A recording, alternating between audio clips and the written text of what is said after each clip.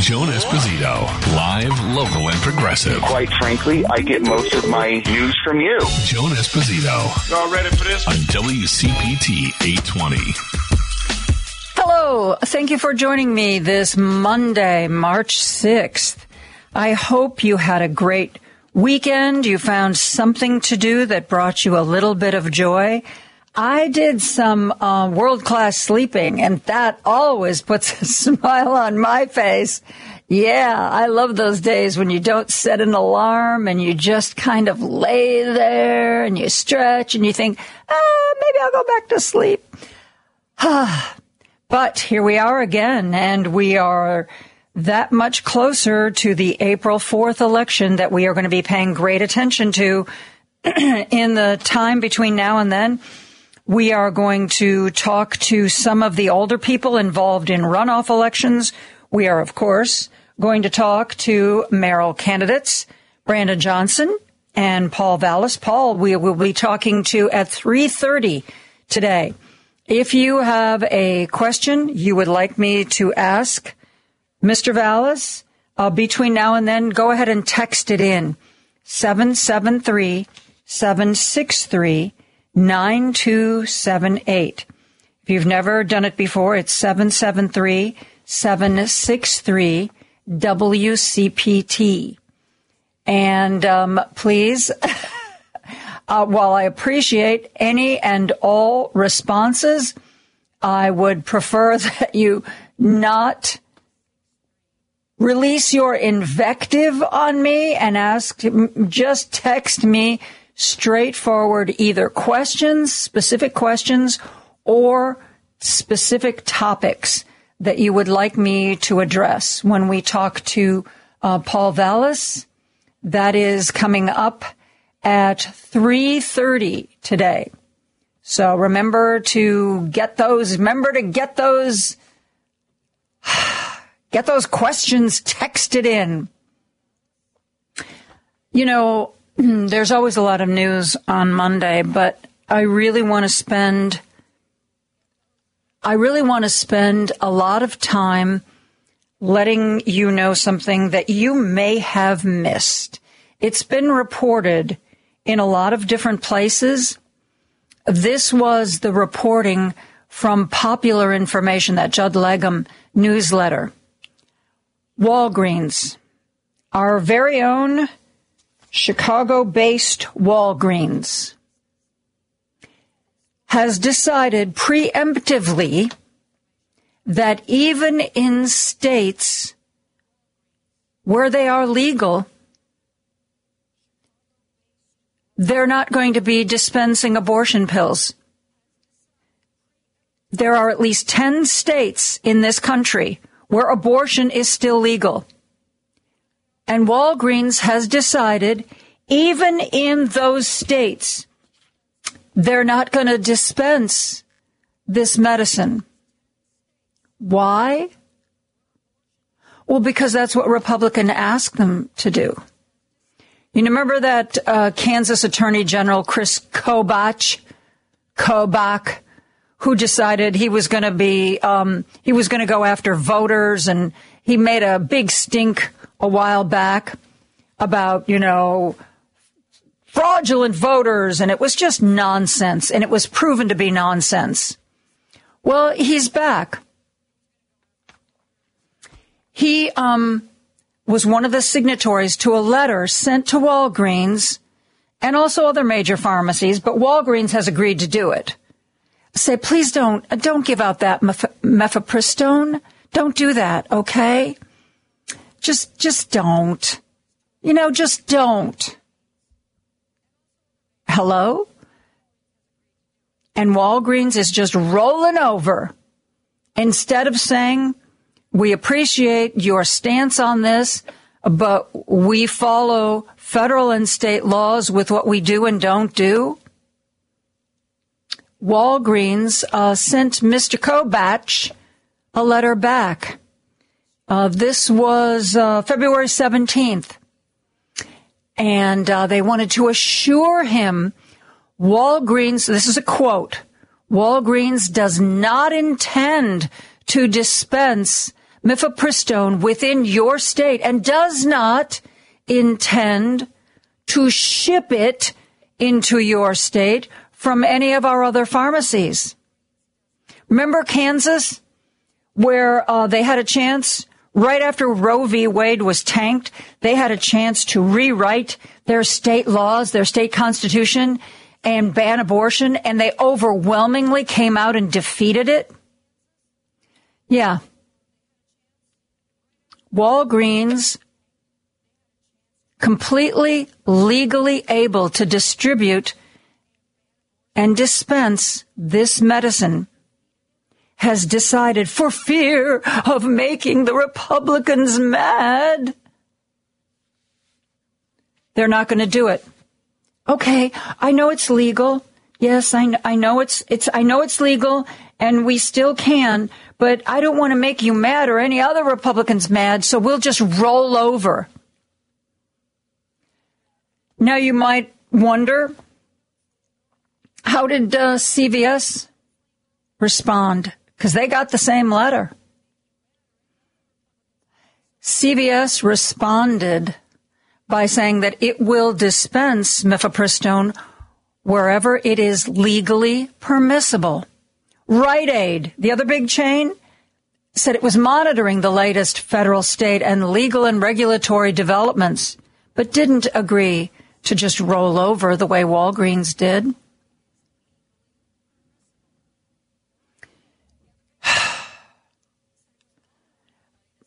Most abortions in this country happen very early in a pregnancy, and mifepristone is given, and it brings on a woman's period. It is safe. It has been FDA approved for decades. It is a known quantity. And it is, in many places, very, very legal. Legal to take, legal to get a prescription, legal for pharmacists to give it, legal for companies to ship it.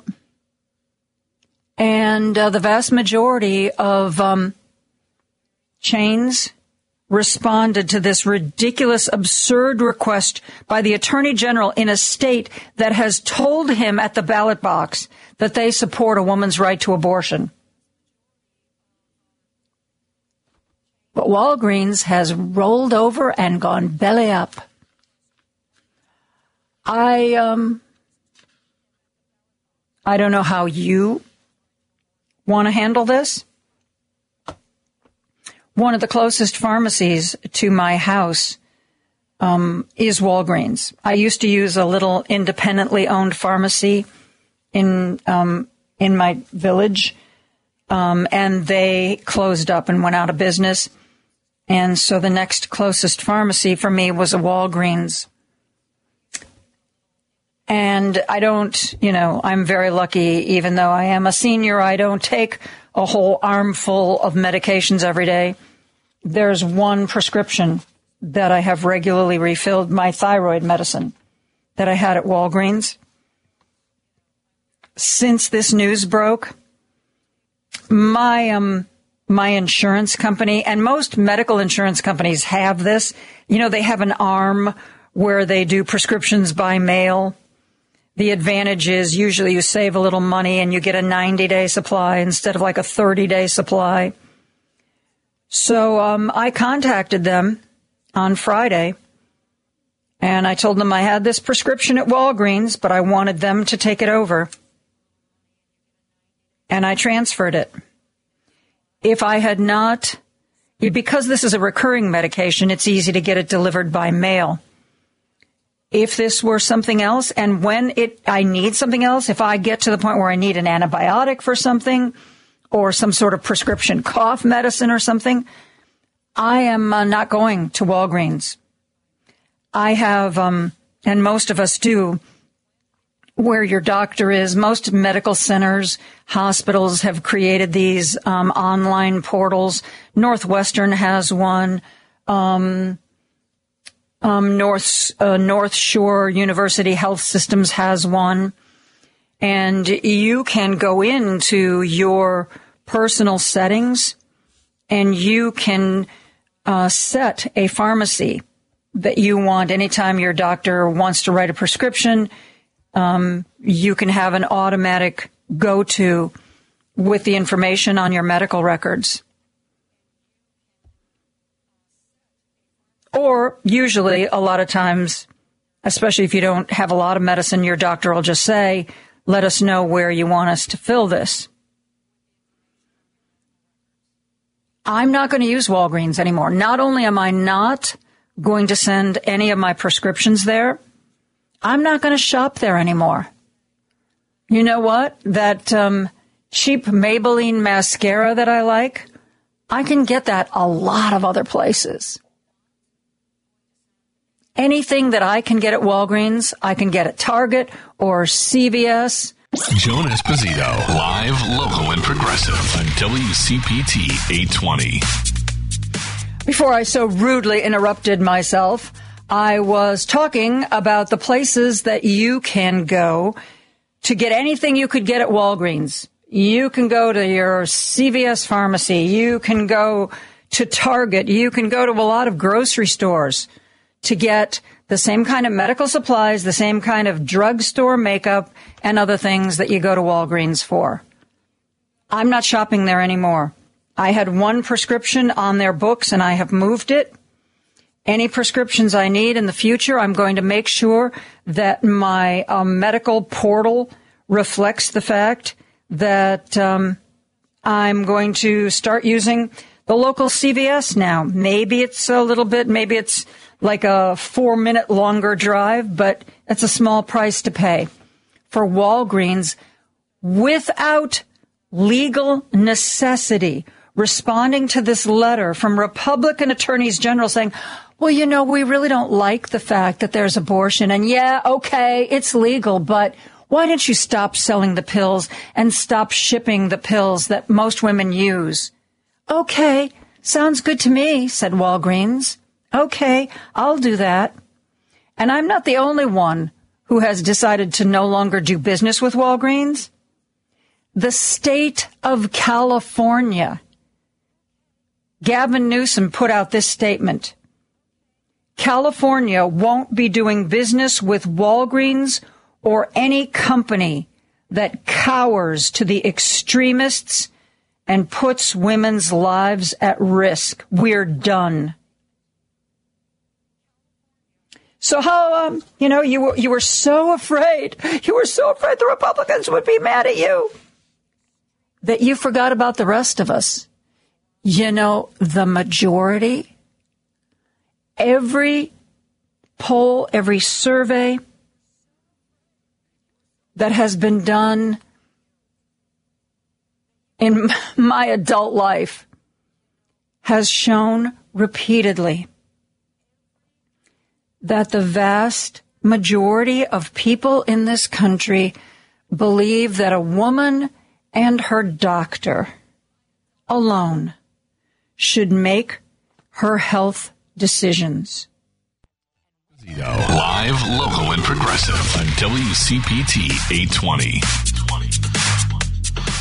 Okay, the computer. Whoa.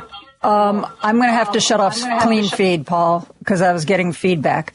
The computer gods are being unkind to me today. So let's just... Whoa, that was an interesting sound.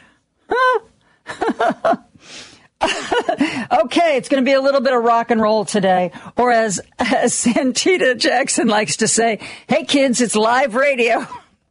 So, long story short, I don't know where exactly I cut out, but I wanted you to know that the state of California has made the announcement that they are no longer going to do any business with Walgreens, since Walgreens has made this preemptive decision to stop selling abortion pills in states where they are legal. This is not abiding by the law. This is cowering. This is cowardice in the face of Republican pressure.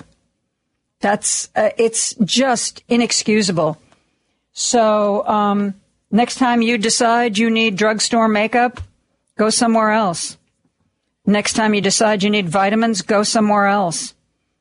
Next time you have a prescription that needs filling, I beg of you, go somewhere else. They're clearly afraid of what Republicans will do to them. I think they should be more afraid of us.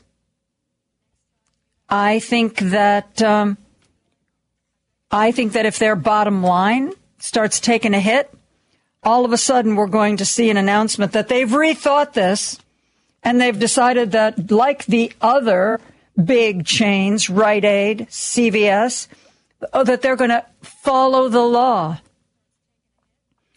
That's what I'm expecting, that they will follow the law. I know. What a radical concept. They will follow the law. Which is exactly what they should have done in the first place. What's going on there? I mean, is this what they've secretly wanted to do all along, and the letter gives them cover?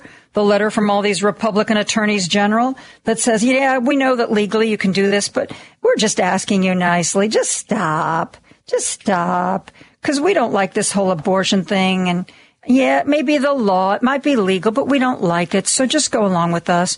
Or, we'll make your life difficult. Well, companies respond to that kind of pressure. So to counter that, we have to bring pressure on the other side. Walgreens has to know that they are going to lose business, a lot more business than they would lose on the mifepristone question.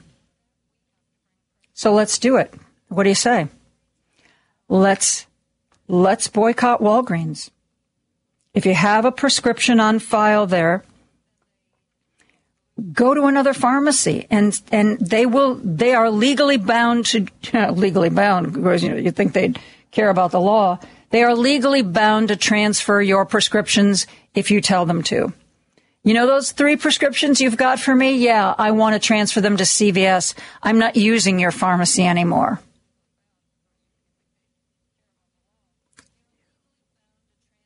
We may be only individuals. I'm only one person. But in the Chicago area, if everybody who is listening to this show today, and if you're listening to this show, you believe in democracy, you believe in following the law, and you believe that it is wrong to roll over in the face of bullies. And that's exactly what Walgreens is doing. All you have to do is go online, find your nearest CVS, your nearest Rite Aid. Maybe you're lucky enough to still live in a community that has an independent pharmacy. Call up Walgreens, say, I want all my prescriptions transferred over here. They probably won't ask why. Doesn't mean you can't tell them anyway. We are going to take a break, and when we come back, God willing, and the computer works, we're going to be talking to our good friend Spencer Critchley. He is the author of Patriots of Two Nations. He does a podcast called Dastardly Cleverness in the Service of Good. We'll be back with Spencer right after this. Joan Esposito, live, local, and progressive on WCPT 820. One of my favorite regular guests is Spencer Critchley. His book is Patriots of Two Nations, and he does a podcast that is called Dastardly Cleverness in the Service of Good. Spencer joins us now. And Spencer, I have to warn you, this is, you've been doing this show with me for a while, so I'm having some computer problems today. So, Spencer, you may be on your own for the next hour. Oh, no. Just letting you know. Well, just giving you the warning. I can talk. I'm not sure you want to leave yourself up to that possibility. So do everything you can to get those computers working. Yeah. You want to say, I'm Spencer Critchley, and you're listening to WCPT. We could practice it right now. It's the Spencer Critchley Show. Yes, I'm new to WCPT, but you're going to be hearing a lot from me in the next hour. Sounds good. So, where do we begin today? There has been so much going on, and to be quite honest, I sort of, for the last few weeks, have kind of taken my eye off the ball of things that are going on nationally because we've been so absorbed here in the Chicago area with our mayoral runoff and our aldermanic races. What has happened that I should have been paying attention to, Spencer? Oh, gosh, man, there's been a lot. I guess, probably the overarching story from my point of view is that predictably, the hopes for the Republican Party starting to come to its senses and starting to rediscover some kind of moral center following its shellacking in the fall elections. Well, Spencer, if that's the case, though, why weren't people more sane at CPAC? This meeting where it's usually the Republicans get together and they toss around their ideas and they get a lot of excitement whipped up. It was an ultra MAGA far right crowd, and they were espousing the worst of the worst when it came to ideas. And in the few pictures I saw of the audience, it was, shall we say, sparsely attended? Yeah, I think that's a good sign. But the problem is that the Republican Party has not renounced any of this stuff. And you have Kevin McCarthy as the Speaker of the House. And they continue to support these insurrectionist lies. And the fundamental situation continues. Now, I think that the CPAC situation is probably more a sign of Matt Schlapp, who runs CPAC, having a tremendous PR problem right now with the accusations of sexual harassment by a Herschel Walker campaign worker. And nothing will cause people to treat someone as radioactive on the Republican side like accusations of sexual harassment involving, alleged man on man sexual harassment. So, and for those listeners who don't know what we're talking about, what Spencer alluded to was a campaign worker for Herschel Walker accused Matt Schlapp, who's a big Republican, behind the scenes guy, of inappropriate touching, very inappropriate touching, shall we say. And these allegations are still being investigated, at least as far as I know, Spencer. Right. It's important to differentiate between charges and convictions, of course. Matt Schlapp has done plenty of other things for which I think he can be judged harshly, which he's done in public on the record.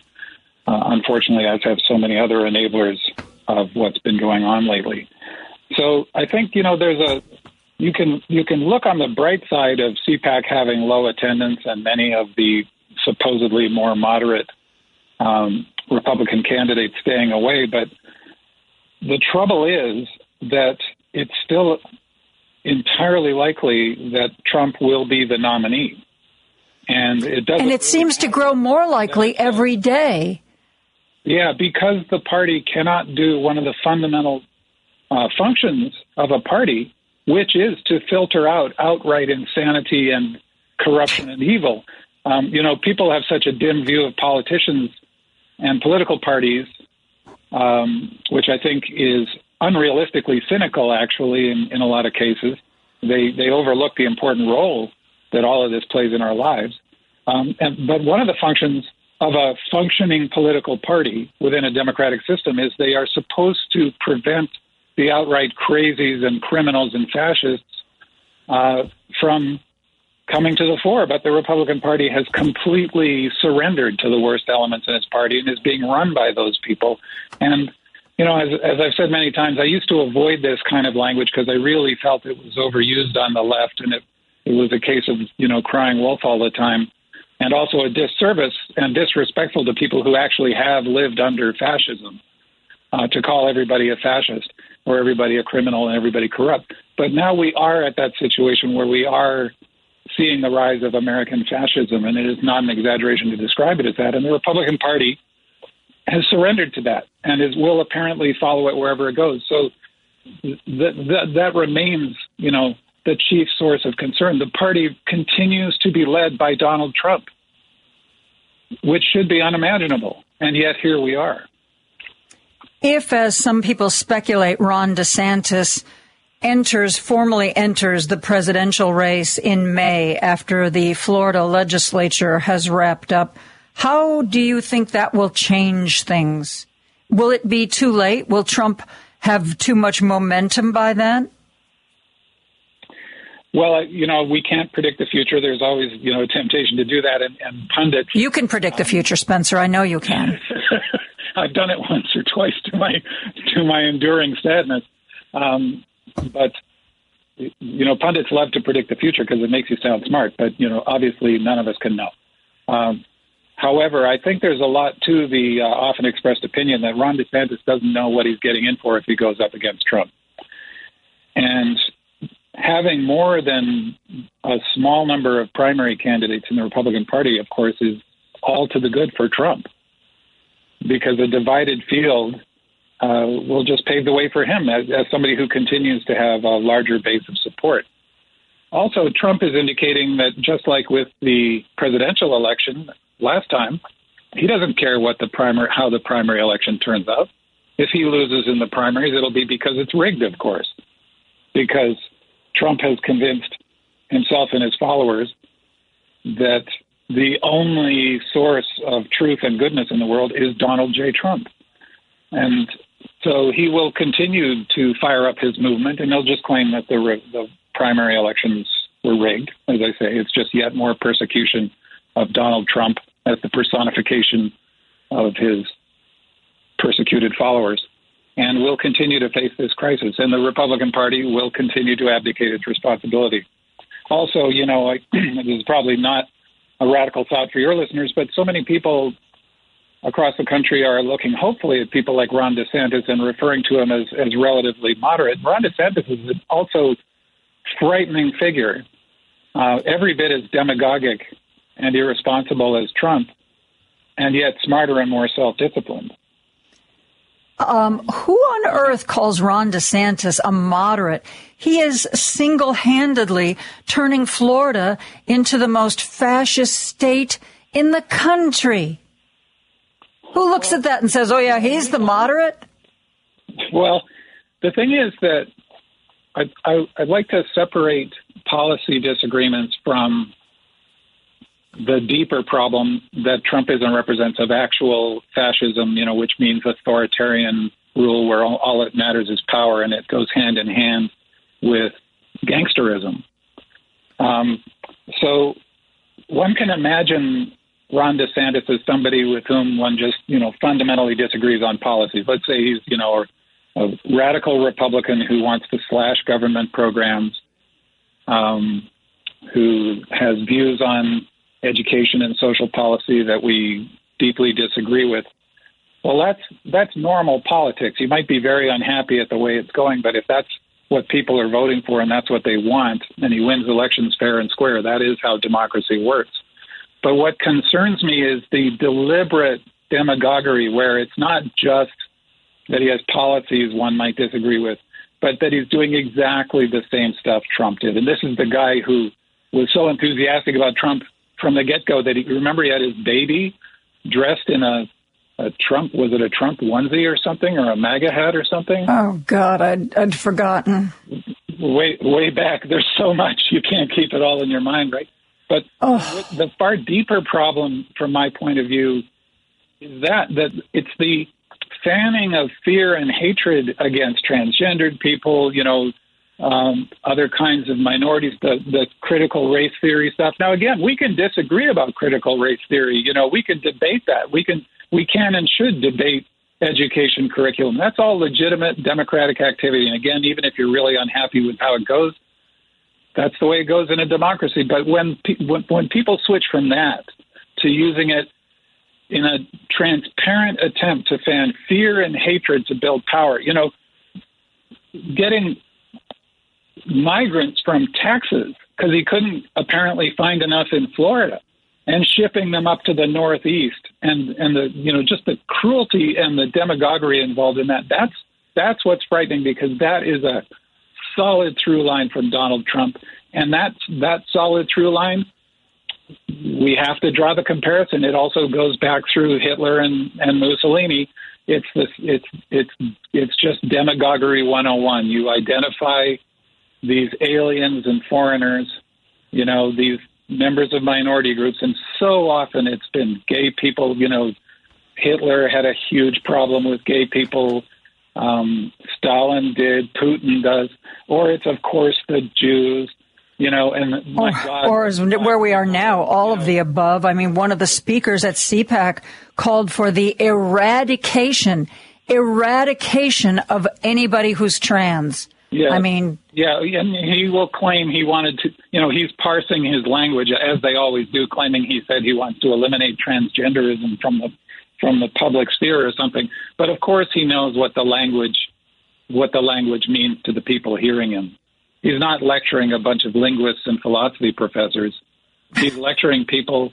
He's firing up people who want to hear language like, let's eliminate the transgendered people, which leads very quickly to what we've seen, these incredible spikes of violence targeting all these folks in all these different groups. And it's just, history could not be more clear on this. This is the same demagoguery, which means firing up fear and hatred of foreigners and minorities, and the demagogue uses that to build power for themselves while claiming to be protecting, their constituency from these imaginary threats. And that has not changed. So that's what concerns me the most. And DeSantis is doing exactly the same thing. And as we know, he's currently the strongest alternative to Trump, but he could be worse than Trump because he appears to be quite a lot smarter and more self-disciplined.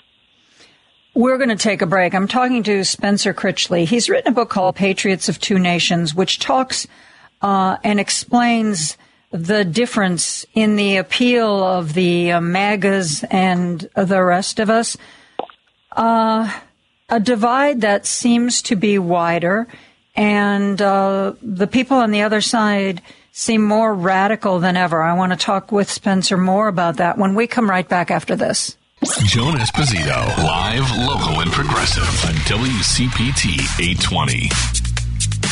I'm joined by Spencer Critchley. He does a podcast called Dastardly Cleverness in the Service of Good. He also has written a book called Patriots of Two Nations, and we've discussed his book before, and he explains the different mindset, the different emotional working in people who are Trump supporters versus basically the rest of us. I've always known, Spencer, I'm not naive. I've known there were people who were homophobic and racist, but to me, and frankly, people who were stupid, but I always thought that they were a minority. Now, not only does it seem like they exist in much larger numbers than I ever realized, but they are getting more and more cruel as time goes on. It's like the cruelty of 3 years ago isn't enough for today. You got to take it further. What is going on with that? I mean, you talked about how people are listening to messages emotionally. Zito, live, local, and progressive on WCPT 820. I'm joined by Spencer Critchley, author of Patriots of Two Nations, and he does a podcast called Dastardly Cleverness in the Service of Good. The book that he wrote is about how the emotional appeal of the arguments that bring people to the MAGA side. As I don't know exactly where my audio dropped, but Spencer, it seems that there are more of these people than I ever suspected, and that the cruelty, even from just a few years ago, is ramped up exponentially. How do you explain that? Well, the thing that I really want to emphasize, and that I emphasize in the book, is that as tempting as it is to look at these people who support Trump and who continue to, as, morally depraved or unpatriotic or gullible or stupid or whatever, I really want to emphasize that, as the great Pogo Possum said many years ago in the Pogo comic strip, we have met the enemy and he is us. And what I mean by that, and this is in the book, is that really all of this is in human nature. And the way a demagogue like Trump succeeds, but it's also true of dictators on the left, like Lenin or Stalin or Mao, for example, is that they know how to harness the worst in human nature, which is there in all people of all kinds. And it's just that Trump offers a particular kind of appeal by appealing to a particular combination of fear and hatred. And I really think one of the people who was most insightful on this remains Sigmund Freud, who has fallen out of fashion in psychology for various reasons. Some of his theories have been superseded by science. But some of his core insights remain very powerful. And one way I think of helping people on the left to understand this situation is to realize that there are two very different philosophical strands that still influence the way we think. Whether we're familiar with these people or not, we are under the influence of their ideas, and that is Freud and Marx. And Marx believed that human nature is essentially good, and the only thing that makes people greedy and violent is capitalism or private property, the exploitation of private property and the exploitation of workers.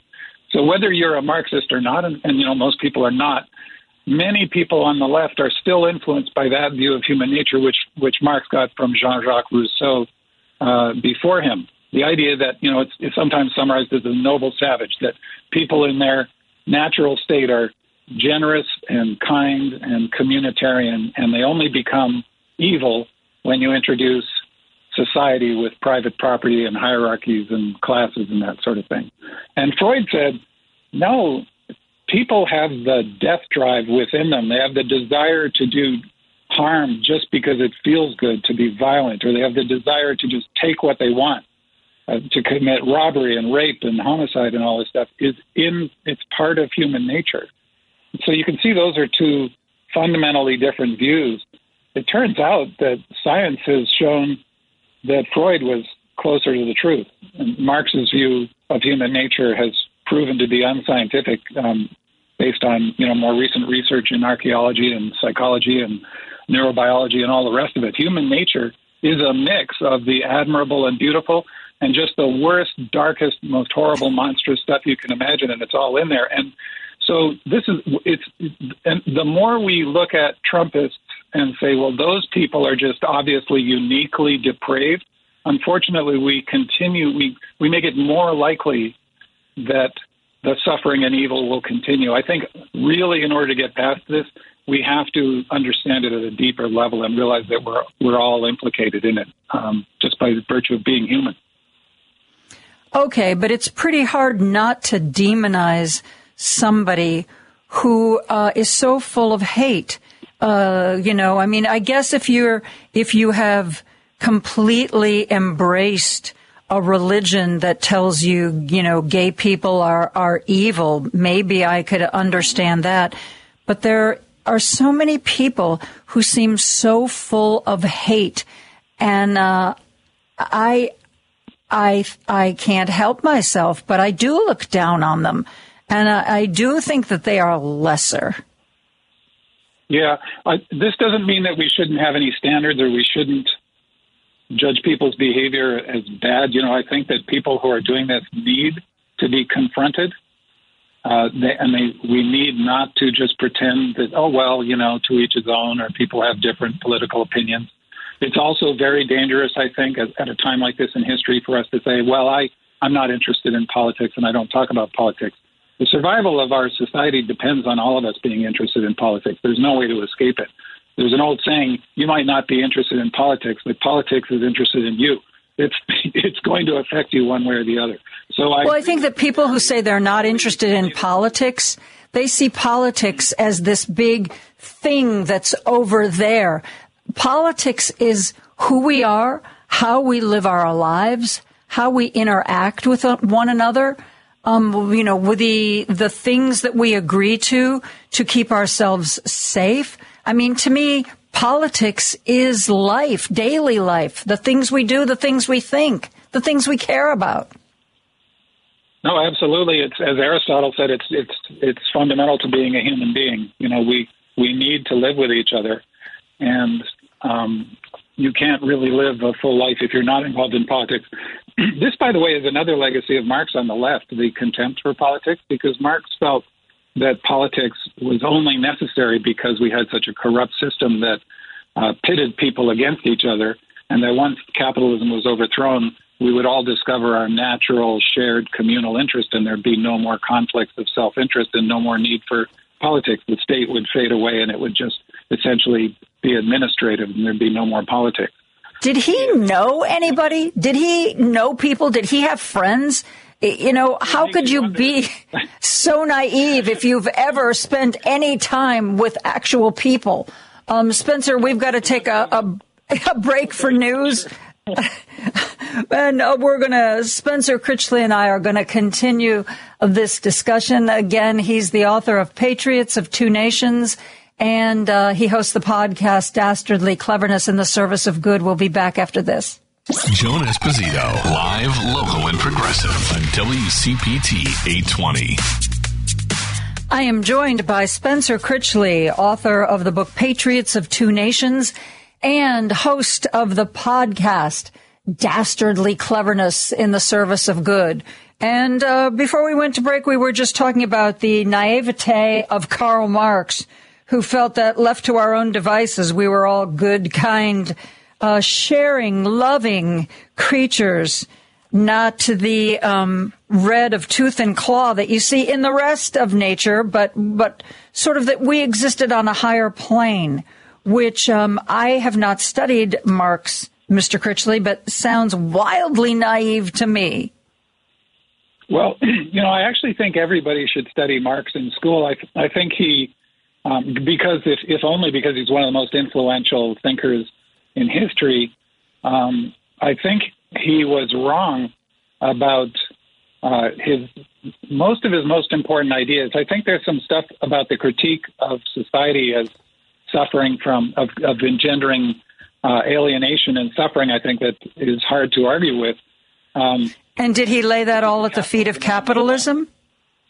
Yeah, the thing is that he was, in my view, a reductivist. Like so many ideologues, he came up with one big idea and thought it explained everything, and that always leads to mistakes and intolerance, in my view.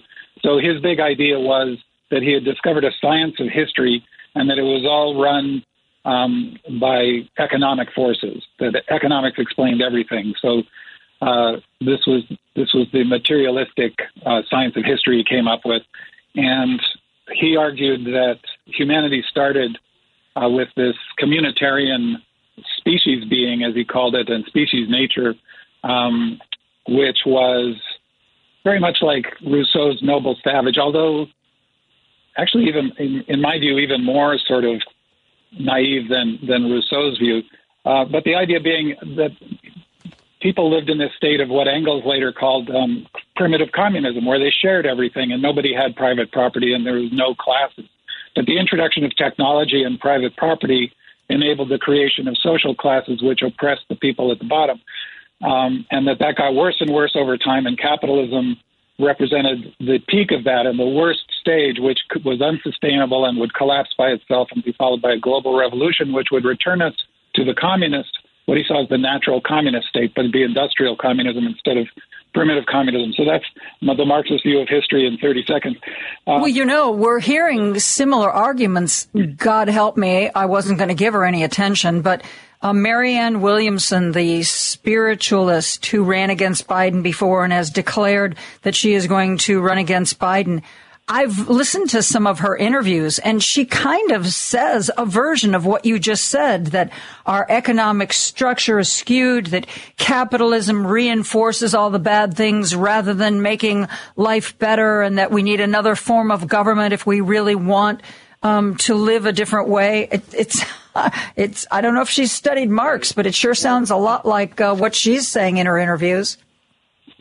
Well, the thing is that, I mean, capitalism, for sure, if you're going to be greedy, capitalism lets you be greedy, big time. It industrializes greed. It makes it as efficient as possible. And capitalism has enabled some terrible abuses.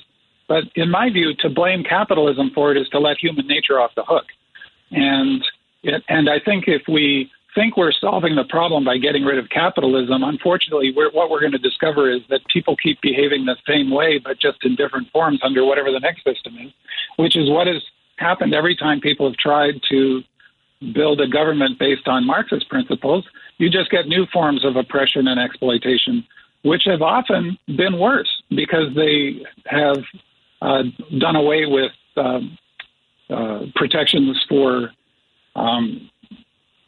what they often sneer at, self-interest in the interest of the collective. And what you end up losing democracy, and you end up with loss of freedom, and the atrocities committed under Marxist dictators have been every bit as bad as the ones under fascist dictators. Now, that does not mean that you have to end up there.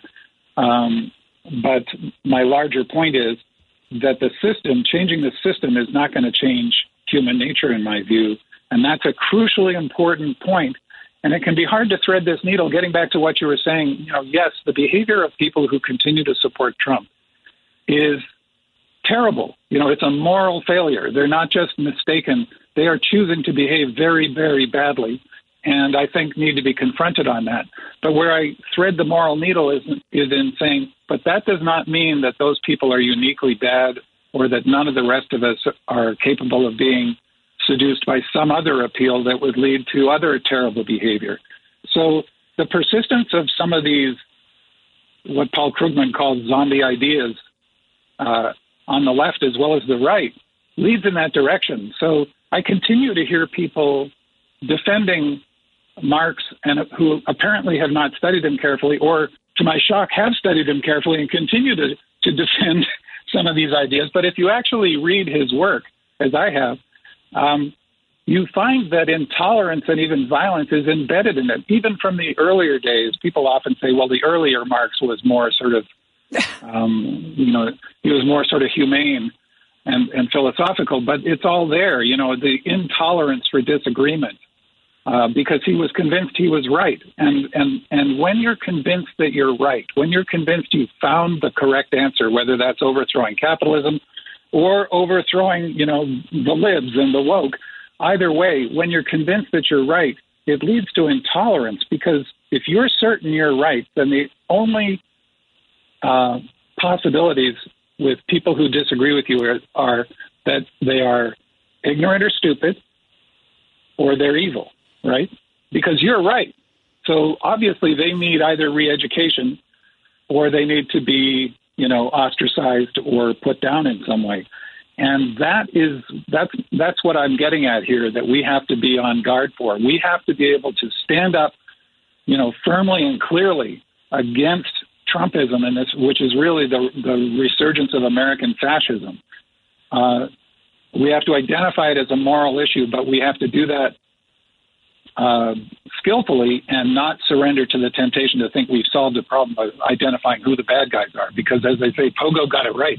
It's everybody. And what we have to be aware of is, and Freud got it right, that these are powerful forces in human nature which can be exploited in multiple ways. And that's what we need to build, a society that takes that into account. And people like Marianne Williamson and countless people on the left who are still under the influence of what are essentially Marxist and before him Rousseauian ideas about human nature, that it's all natural and communitarian until capitalism comes along, are perpetuating, in my view, a seriously mistaken view of human nature, one that has been debunked by science. I think in many ways this is just not open for debate anymore, but it continues to be influential. And, you'll hear folks still referring to characters like, Mao, for example, or Fidel Castro, who was, they'll say, well, they had great health care in Cuba, but he also had his political opponents killed. Or Frantz Fanon, who's one of the leading figures in the decolonization movement. Now, of course, we're in favor of decolonization. Of course, we're not in favor of Batista, the corrupt dictator who used to run Cuba. But Frantz Fanon recommended bloodthirsty violence and was incredibly intolerant of opposition. And you find that, throughout the tradition dating back to Marx, unfortunately. And I think we have to recognize that as easy as it is for us to see this terrible behavior on the right now, and it is terrible, we have to recognize it's in human nature. And even not only people on the left, but well-meaning people on the left who believe they're motivated by helping the oppressed against the powerful and believe that sincerely can be led into, at a minimum, intolerance and division, and in the worst case, towards violence. And I think that the shared problem there is not recognizing the full reality of human nature, which, as I say, much of it is wonderful and produces beauty and grace and charity and love, but also much of it is monstrous. But it sounds to me, Spencer, like if we really embrace what you just said, we would have no firm positions. I mean, I don't want to have an open mind as to whether or not gay people are sick or evil. Do you see what I'm saying? No, I'm not suggesting that. I think that we can explain it to me again. Then I got a little lost there. Yeah. Well, and this is part of the problem that I think we on the left suffer with, because we look at everything as a reasoning process. And yes, that's important, but we also need to stand up for people of all gender identities, people of all races and religions, everybody, just as a matter of simple moral kindness, just wanting to live in a world that's ruled by love as opposed to one that's ruled by fear and hate. And we can and absolutely should do that, but I think we on the left go astray when we think the solution is to argue programs in this sort of bloodless, amoral, denatured way, especially if we get intolerant about it and insist there's only one way to do this. And this is why we often find ourselves losing people who should support us, because we come across with these sort of legalistic, intellectualized arguments. This is one of the biggest problems with critical theory and critical race theory, in my view. It's not the goals that are the problem. I wholeheartedly support the goals of equality, full equality and justice for everybody, but it's the sort of intellectualized and often intolerant, legalistic approach to it that turns off a lot of people who would. Joan Esposito, live, local, and progressive on WCPT 820. We have defeated the gremlins once again, so I am back with Spencer Critchley. Spencer, are you there? Hello? Yes, I am. Spencer? Excellent. Yep. Excellent. Yeah. Yes. We have bested the gremlins. Paul back at the studio is keeping them at bay. Before I let you go, I wanted to talk about the podcast and what interesting conversations you've had lately and what interesting things you've learned. Oh, my gosh, so much. Since we've seen this crisis under Trump, the focus of the podcast has really shifted towards the potential collapse of democracy and the rise of authoritarianism, because I just think that's like the giant asteroid heading towards the Earth. It outweighs all other problems we're facing. I mean, climate change is up there, of course, but we can't even respond to climate change properly if we don't have functioning democratic society. So I've really been focusing on interviewing people on that topic and thinking about recent episodes. I had a great conversation with Jade McGlynn, who's a leading expert on Putin and the use of the reinvention of memory and history and the rewriting of the present and the future in order to control society. And I think that is just so important, and there's so many lessons that apply to what Trump and MAGA Republicans are doing. That all has roots in, once again, Lenin, Stalin, Hitler, the usual suspects. Had a terrific conversation with Sherry Berman, a professor of political science, on is the game of democracy over? And that, all of these things have this depressing common theme, but often the upside is you get these insights that help you understand what we can do about it, as opposed to just appreciating how terrible it is with more nuance. These conversations do lead towards how we can be forearmed with knowledge to know how to respond better. Well, since you had that conversation, I've done some reading that talks about how, certain things, generally looking at history, only last a certain amount of time. Especially democracies, that they have almost like they have a sell-by date.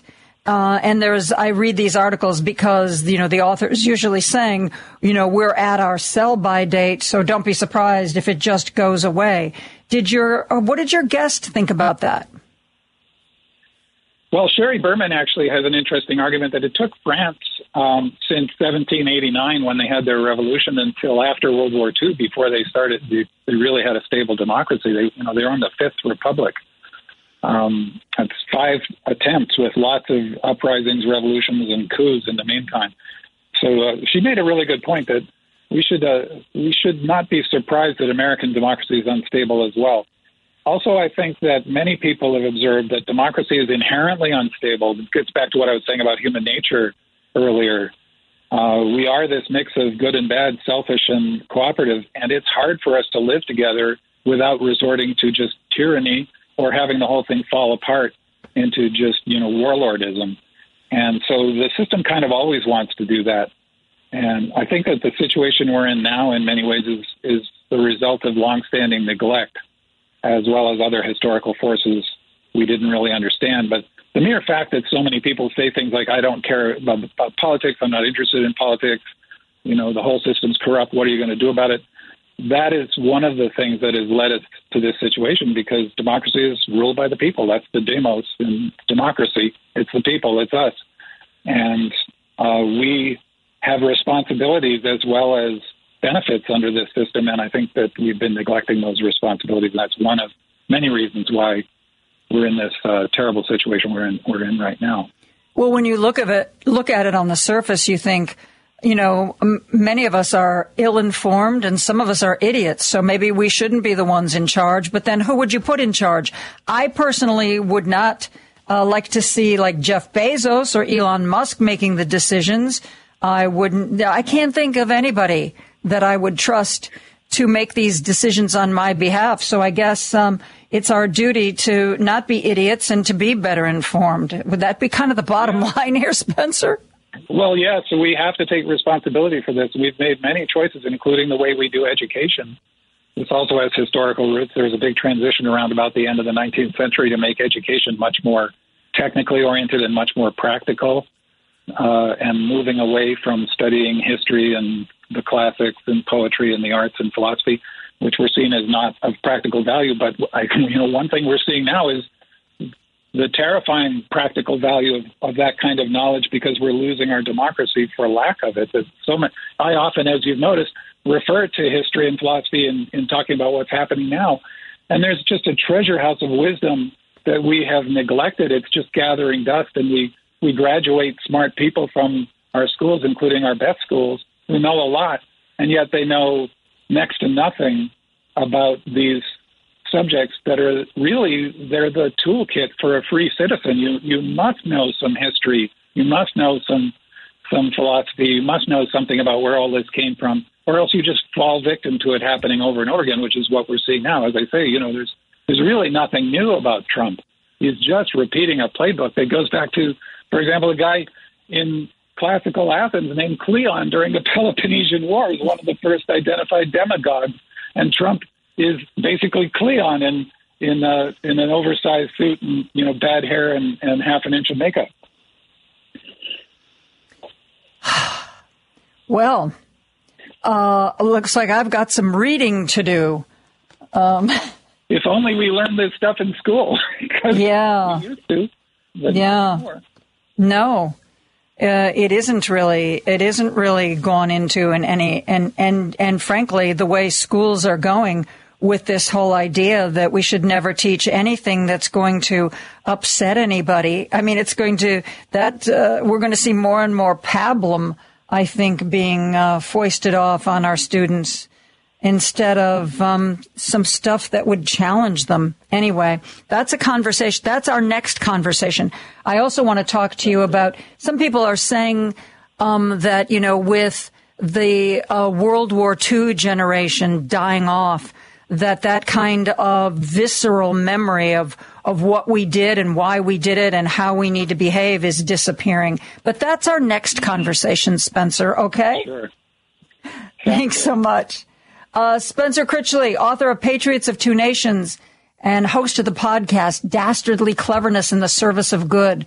We are going to take a break, and we're going to be back with mayoral candidate Paul Vallas right after this.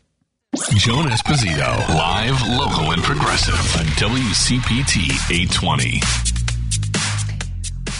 We have an election coming up April 4th in which Paul Vallas and Brandon Johnson are going to vie to be the next mayor of the city of Chicago. We are joined right now with one of those candidates, Mr. Paul Vallas. Paul, how are you? Are you exhausted? I've actually been campaigning for probably about 300 plus days. So am I exhausted? Not really. I think I'm on an adrenaline rush. And, when you spend a lot of time in the community, sometimes you can draw from people. I mean, there's an energy transfer. I really believe this. So, no, I'm feeling good. I'm making sure that I get enough rest at night, and then I'm ready to go. Well, I was talking to your aide, Sally, earlier, and I told her, I said, I do feel that I have to confront you on the fact that you didn't actually take the polar plunge. You stood there with towels for people when they got out? I mean, come on.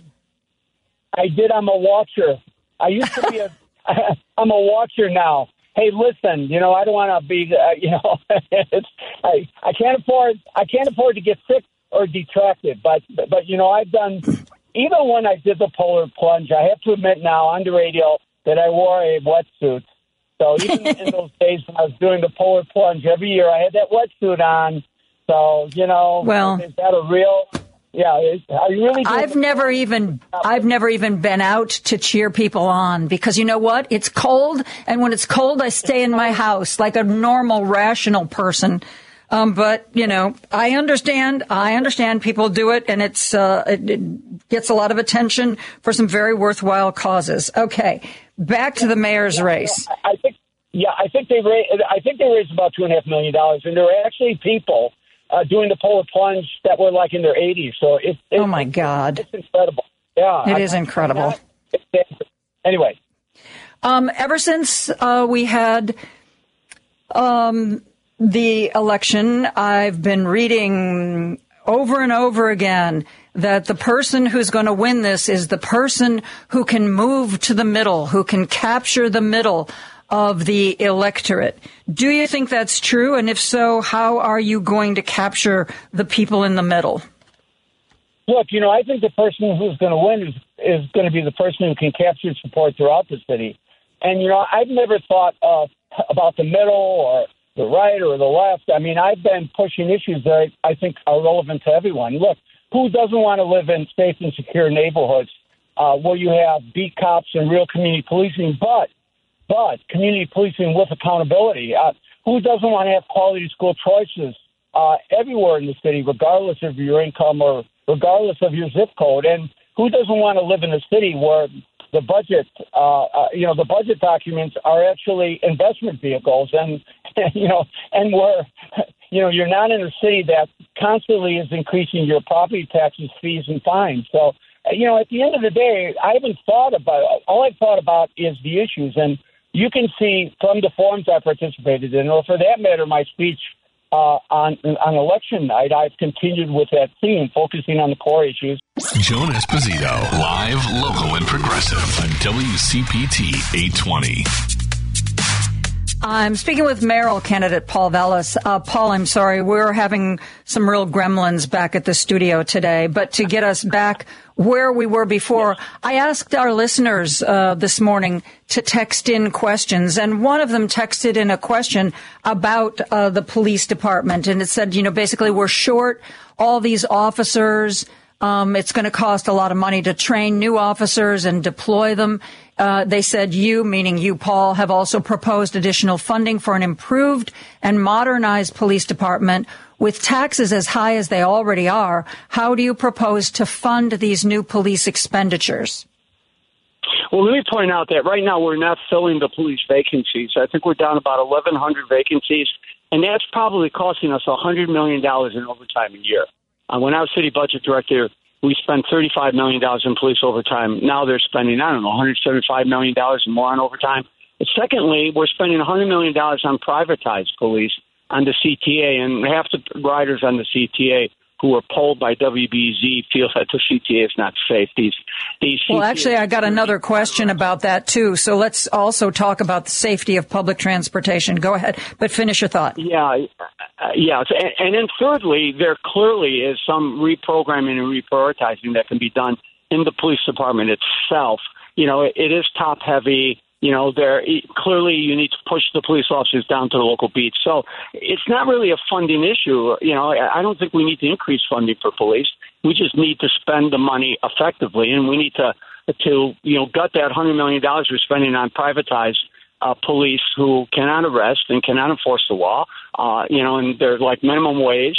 And we can hire another 300 police officers. So basically, it's not a funding issue. But let me tell you what would happen really quickly. And I'll tell you about the CTA if once we get an entire new leadership team in the police department, once we return them to a normal work schedule, once we push the officers down to the local beats, so people have a police car to respond to a 911 call in minutes rather than in hours. Once we do those things, I'm absolutely convinced that we're not only going to slow the exodus of officers, giving us a chance to catch up, but there are hundreds and hundreds of officers who have transferred to other police departments or have retired who will return. So I'm absolutely convinced that we can swell the ranks with veteran officers returning so that and then by pushing the officers down to the local beats, because only 53% of the officers in the police department currently are actually assigned to the local districts. I'm absolutely convinced that we can not only restore beat integrity where you have a police guard covering that local beat, but we can actually put enough officers on the CTA platforms and at the CTA stations so that the CTA, traveling the CTA, riding the CTA is as safe as going to the airport. Okay. I'm also getting a lot of texting questions about different aspects of education. They kind of boil down to, there's a voucher system, there's school choice, there's charter schools versus non-charter schools, religious schools versus secular schools. Here's just one question. Why should I subsidize private religious schools which practice a specific religion when our First Amendment establishes the separation of church and state? That's one of the arguments against, a voucher system. Right. Look, let me tell you where I'm at across the gamut. Look, there's no substitution for a strategy that aggressively addresses the issue of quality public education, publicly funded schools. And I've talked about pushing the money down to the local school district level and restoring the concept of community schools where these schools are open on the weekends, on the holidays, through the dinner hour, just as they were when Gary Chico and I were running the schools over the summer, and then bringing community-based organizations, faith-based organizations, the Park District programs to those schools so that after school hours, there are programs, support programs, recreational work-study programs for the young people so we can keep them engaged, we can provide them with help and keep them safe and secure. Only about 60% of the money, of the $30,000 that they're spending per child, actually finds its way into the classroom, and I want to change that. That's number one. Number two, we have enough charters. We have 126 charters. It's not a question of adding more charters. And let me point out that I chartered 15 schools. those additional charters were done during the Arne Duncan administration. So a lot of people, try to. Well, that's the rap on you that you're Mr. Charter School. Yeah, well, 15 charters out of 558 schools is not a lot of charters. And let me point out that a number of those schools were actually alternative schools for students who had been expelled, students who had violated the zero tolerance policy. In fact, the Jack Weiss and the Alternative Schools Network, the Youth Connection Charter Schools that graduates 1,200 students a year. That was a school system. That was a school program that we funded and that we brought into the charter program. And those schools had existed in the districts for years. So they educate the kids who have been kicked out or the kids who have been released from incarceration and are too old to return. And, I also support. I'm confused, Paul, because I hear the argument made that charter schools exist for the opposite reason, that they can kick out the students who don't fit, they can kick out the troublemakers, and that those kids have to go back to regular public schools. The argument I'm always hearing is that it's sort of a way to send all the troublemakers or the kids who don't fit back to CPS. And you're saying, I didn't know this. There are charter schools that are specifically created to deal with students with problems? Yes, absolutely. In fact, the biggest number of charters opened during my tenure was actually the Youth Connection Charter Schools. Jack Weiss, Google it. The Youth Connection Charter Schools, Jack Weiss, the Alternative Schools Network, Google it. And those schools had already existed in the community. We just brought them into the network and got them state funding. It actually helped increase the number of students we had, which gave us more state aid. So at the end of the day, I actually opened more alternative schools for overage, underachieving students who have been kicked out or have been incarcerated, who are never going to return to traditional high schools.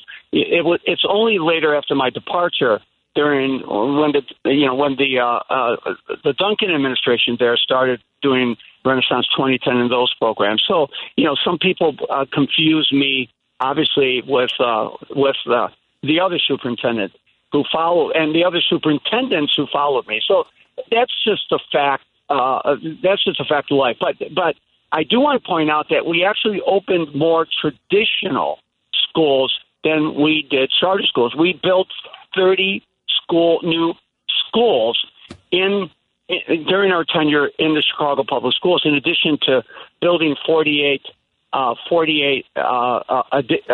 additions to existing buildings.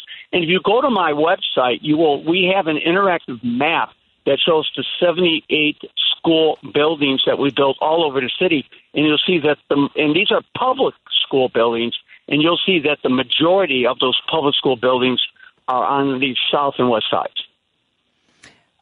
This is a topic that I know you've answered in every forum, but my listeners still want you to talk more about it. I've been reading Tracy Kidder's book, Rough Sleepers, about the Boston area home unhoused population and one doctor who worked with them for decades. I mean, this is clearly the problem of those without housing and the problem of affordable housing. This is a problem that has been with us for a very long time, and yet people are looking to you and saying, how are you going to, if not fix it, how are you at least going to make it better? Well, this is how you make it better, and this is an issue that we've discussed in the past, particularly when I was co-hosting prior to announcing. We have thousands and thousands of CHA units that are vacant because nobody's overseeing or monitoring the CHA. They operate. I mean, that's why they're turning over their property to developers. I mean, at the end of the day, the CHA has thousands and thousands of units that could be occupied by individuals who are homeless, by returning citizens who are released from incarceration in need of housing, or for that matter, by immigrants that are coming in.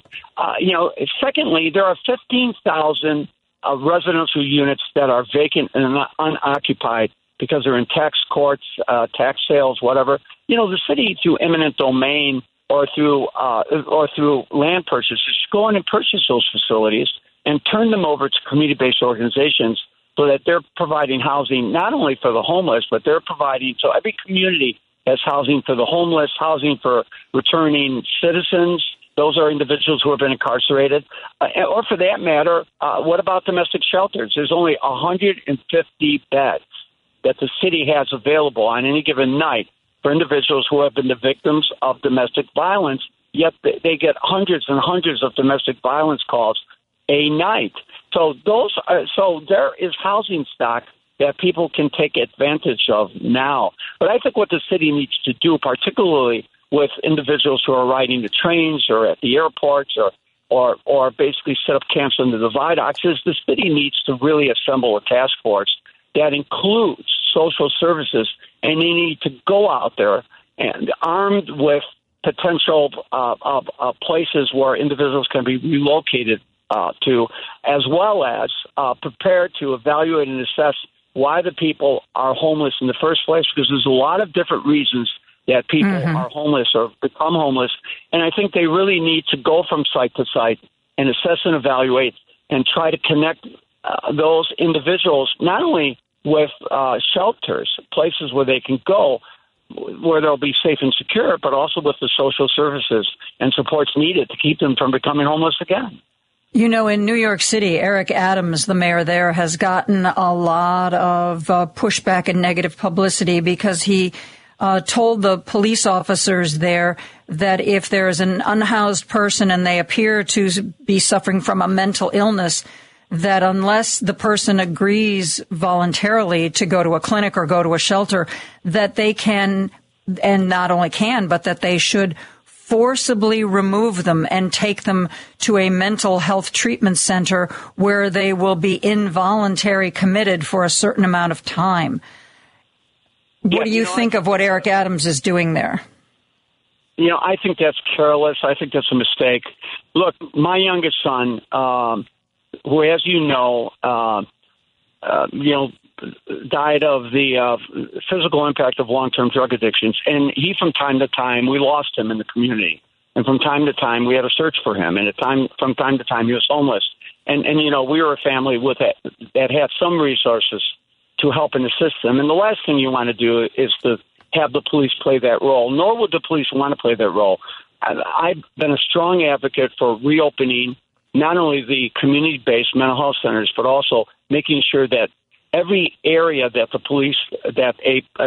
police districts serve has a community health center that can do in-calls and out-calls, as well as opening opioid and drug addiction centers and crisis counseling centers. So when the calls are made, you are sending out social service providers, you're sending out mental health experts to come in, to sit down, to deal with that person in need and to try to encourage and to help get them the treatment they need, as well as the shelter that they need. So I think sending the police out there or basically mandating that the police do that, I think is a big mistake. The police must not be the only responders, you know, and all too often the police are the only responders.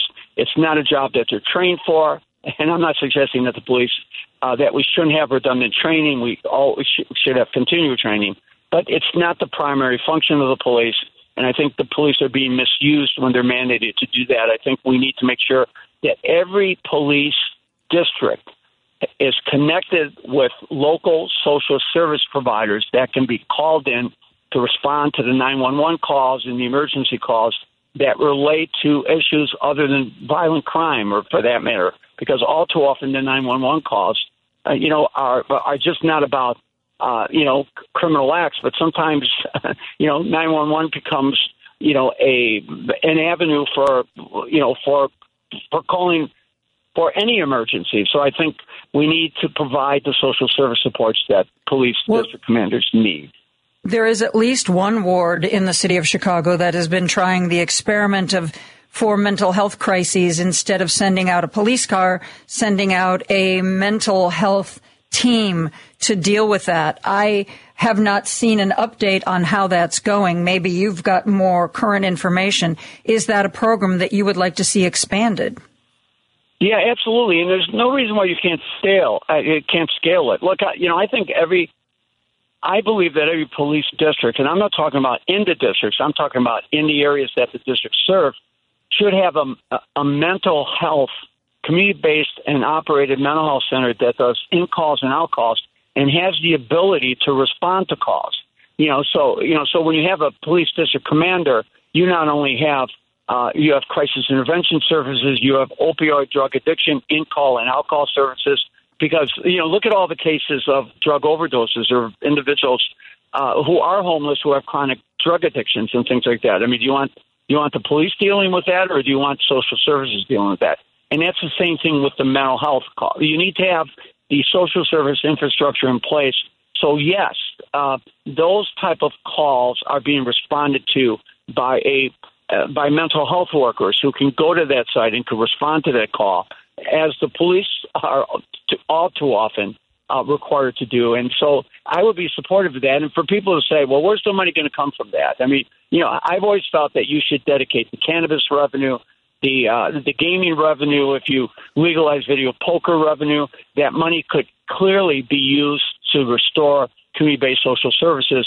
Also, if you're billing properly, if you're billing both the state and the federal government, Medicaid, Medicare, insurance companies, a lot of the costs of providing those services can be provided for if you're doing what needs to be done in terms of the documentation and your billing. When I ran the Chicago Public Schools with Gary Chico, we would secure $70-80 million a year in Medicaid reimbursements because we documented the Medicaid-related health care services that we were providing to our students. So the city is squandering millions, tens of millions of dollars by not having an effective way of billing for services. And that's something that I would do to fund these social services. You've gotten a lot of grief because of your past social media, things that were controversial, that were apparently liked by you or retweeted by you. You've talked about this before, but what are you going to do to fix that, and what are you going to do with your social media going forward? Well, look, I believe we've already fixed that. Those were not our likes. We were not, and people from my campaign were not liking those things. Clearly, you have to make sure. You've got to make sure that you're protecting your social media. You're protecting who has access to your social media. I as a rule don't respond to anything. If I was, I have a tendency, if I look at how people are responding to some of my social media posts, I'll only look at the critics and I'll dwell over it for like hours, if not days. So my approach is not to like or unlike things at all and just basically stay away. I'm too busy. I'm too focused. So, look, every campaign needs to be able to secure their social media so people are not accessing it. People don't have access who shouldn't have access to it. So, we've explained what we've done to take the proper precautions and to keep something like that from happening again. And, we just need, we need to make sure that we've got the right safeguards in place. John Catanzaro was just reelected head of the FOP. What's your relationship going to be like with him when you're mayor? Well, I'm going to have to negotiate with unions, whether it's Local 2, whether it's John Catanzaro, whether it's Stacey Davis Gates. And if you've watched the debates that we've had publicly, I have hardly ever taken a shot at my opponents because I realized that whether it's Cam Buckner or anyone else on that stage, or for that matter, Brandon Johnson, these are individuals that I'm going to have to deal with, particularly with Brandon at the teachers union, when I get elected mayor. So, I don't get to select the union presidents that I have to negotiate with. I'm stuck with them. And I think my ability to negotiate collective bargaining agreements with teacher unions in the largest school districts in 4 different states. Incidentally, this is not the first police contract that I've negotiated. I've negotiated the police and firefighter contracts and the contracts with all the other unions when I was city budget director. I mean, you've got to deal with the union leadership. My approach, though, is to communicate directly to the rank and file because when I do that and I'm communicating directly with the rank and file and I'm accessible to the rank and file and they understand where I'm coming from, then I can speak to the rank and file independent of their leadership. And that's why I've always been able to negotiate contracts and settle contracts that were responsible. Look, you know this as well as I do because you've asked me this question so many times. I was able to, negotiate an 8-year collective bargaining agreement with the police department. And remember, the police had not had a contract in 4 years. That kept 2,000 police officers from retiring because they were not going to wait a fifth year for that contract and their pay raise. I also included all the accountability provisions that were being demanded and that had been included in the sergeant's contract. So I was able to achieve what people thought was impossible. And, of course, I participated in the negotiations without accepting any compensation from the union because I was doing this for the rank and file police.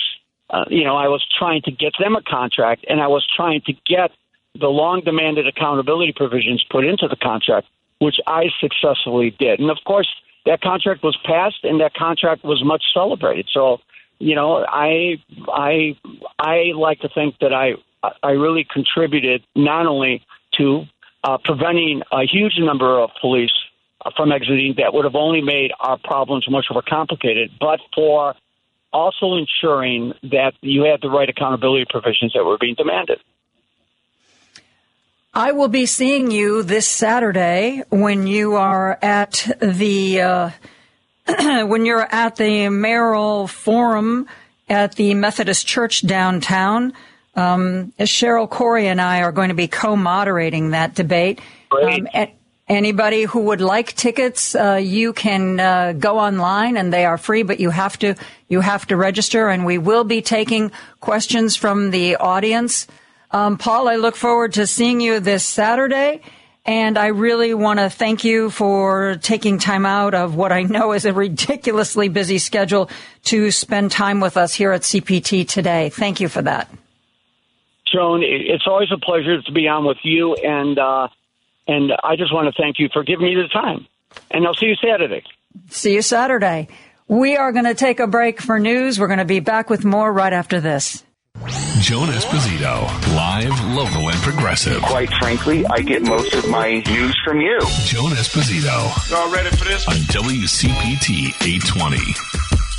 There is an election, April 4th. Wisconsin will be deciding on their next Supreme Court judge. And here in Chicago, we will be choosing a mayor. And there will be several older people chosen that day because many of the races went to a runoff. One ward that did not go to a runoff was the 26th ward. That is where former Alderman Roberto Maldonado dropped out of the race earlier this year. And there were a small number, 3, I believe, candidates, not a huge number. But definitely there were a lot of newcomers in the 26th ward who wanted to represent it in Chicago City Council. Who won? Jesse Fuentes with 54.4% of the vote, facing down 2 challengers. She will now be starting her first term in the Chicago City Council. She is the youngest woman to be elected to that position, the first woman elected to represent the 26th ward, and she is also the first queer Latina to be elected. A lot of firsts there. We decided that we would like to have a conversation with Jessie Fuentes and welcome her to the Chicago City Council. Jessie, thank you for being here. Thank you for having me. Such a privilege. What made you decide to run? Well, our community was in need of a leader that was going to lead with love and care, but more importantly, understood the conditions of the community that we are in today. We are in a rapidly gentrifying community with many families being displaced due to multi-million-dollar development. But first of all, Explain to our listeners where the 26th Ward is and who lives there. Oh, absolutely. We are a ward that represents West Town, Humboldt Park, parts of Logan Square, Hermosa, and Belmont Cragen. We are an overwhelming majority Latino community. We are the heart of the Puerto Rican community here in Humboldt Park, and we have Latinos from Mexico, Venezuela, Ecuador, and many other parts of Central America throughout the 26th Ward. Okay. And what are the particular needs, other than you mentioned gentrification, which in that area is a really big issue? What else is an issue specifically to the 26th Ward? Absolutely. We are in, desperate need of investment in youth programming, street intervention, and prevention resources that truly seek to tackle the root causes of violence in our community. Under the Rahm administration, we had 2 community schools closed in the 26th Ward. We had a public health, mental health clinic closed in the 26th Ward, and we've seen a disinvestment in youth programming across each neighborhood that the 26th Ward represents. And so the 26th Ward needs a leader in city council that's going to ensure that we are addressing those root causes of violence so that we can begin reducing the number of gun homicides, carjackings, and robberies that we have seen in the last 2 years. When the city council meets, no one single alderperson can accomplish anything on their own. They have to find allies. When you look at the city council members who you know are going to be there, who do you see there as your potential allies? Absolutely. I see Alderwoman Rosana Rodriguez, Alderman Carlos Ramirez Rosa, Alderperson Maria Haddon. We have new city council members coming in, like Alderperson Julia Ramirez, J. Lou Gutierrez, all individuals that I see as allies, partners, and friends, and being able not just to be able to resolve for some of the root causes of violence and displacement in our wards, but across the city of Chicago entirely. You told Block Club Chicago that when you were elected, you broke 2 glass ceilings. Talk about that. Absolutely. Here in the 26th Ward, our communities have always been represented by cis straight men. We have had, Latinas run for this seat before, and were unsuccessful in obtaining the seat in their campaign trail. We were able to become a seat that is represented by a queer Latina.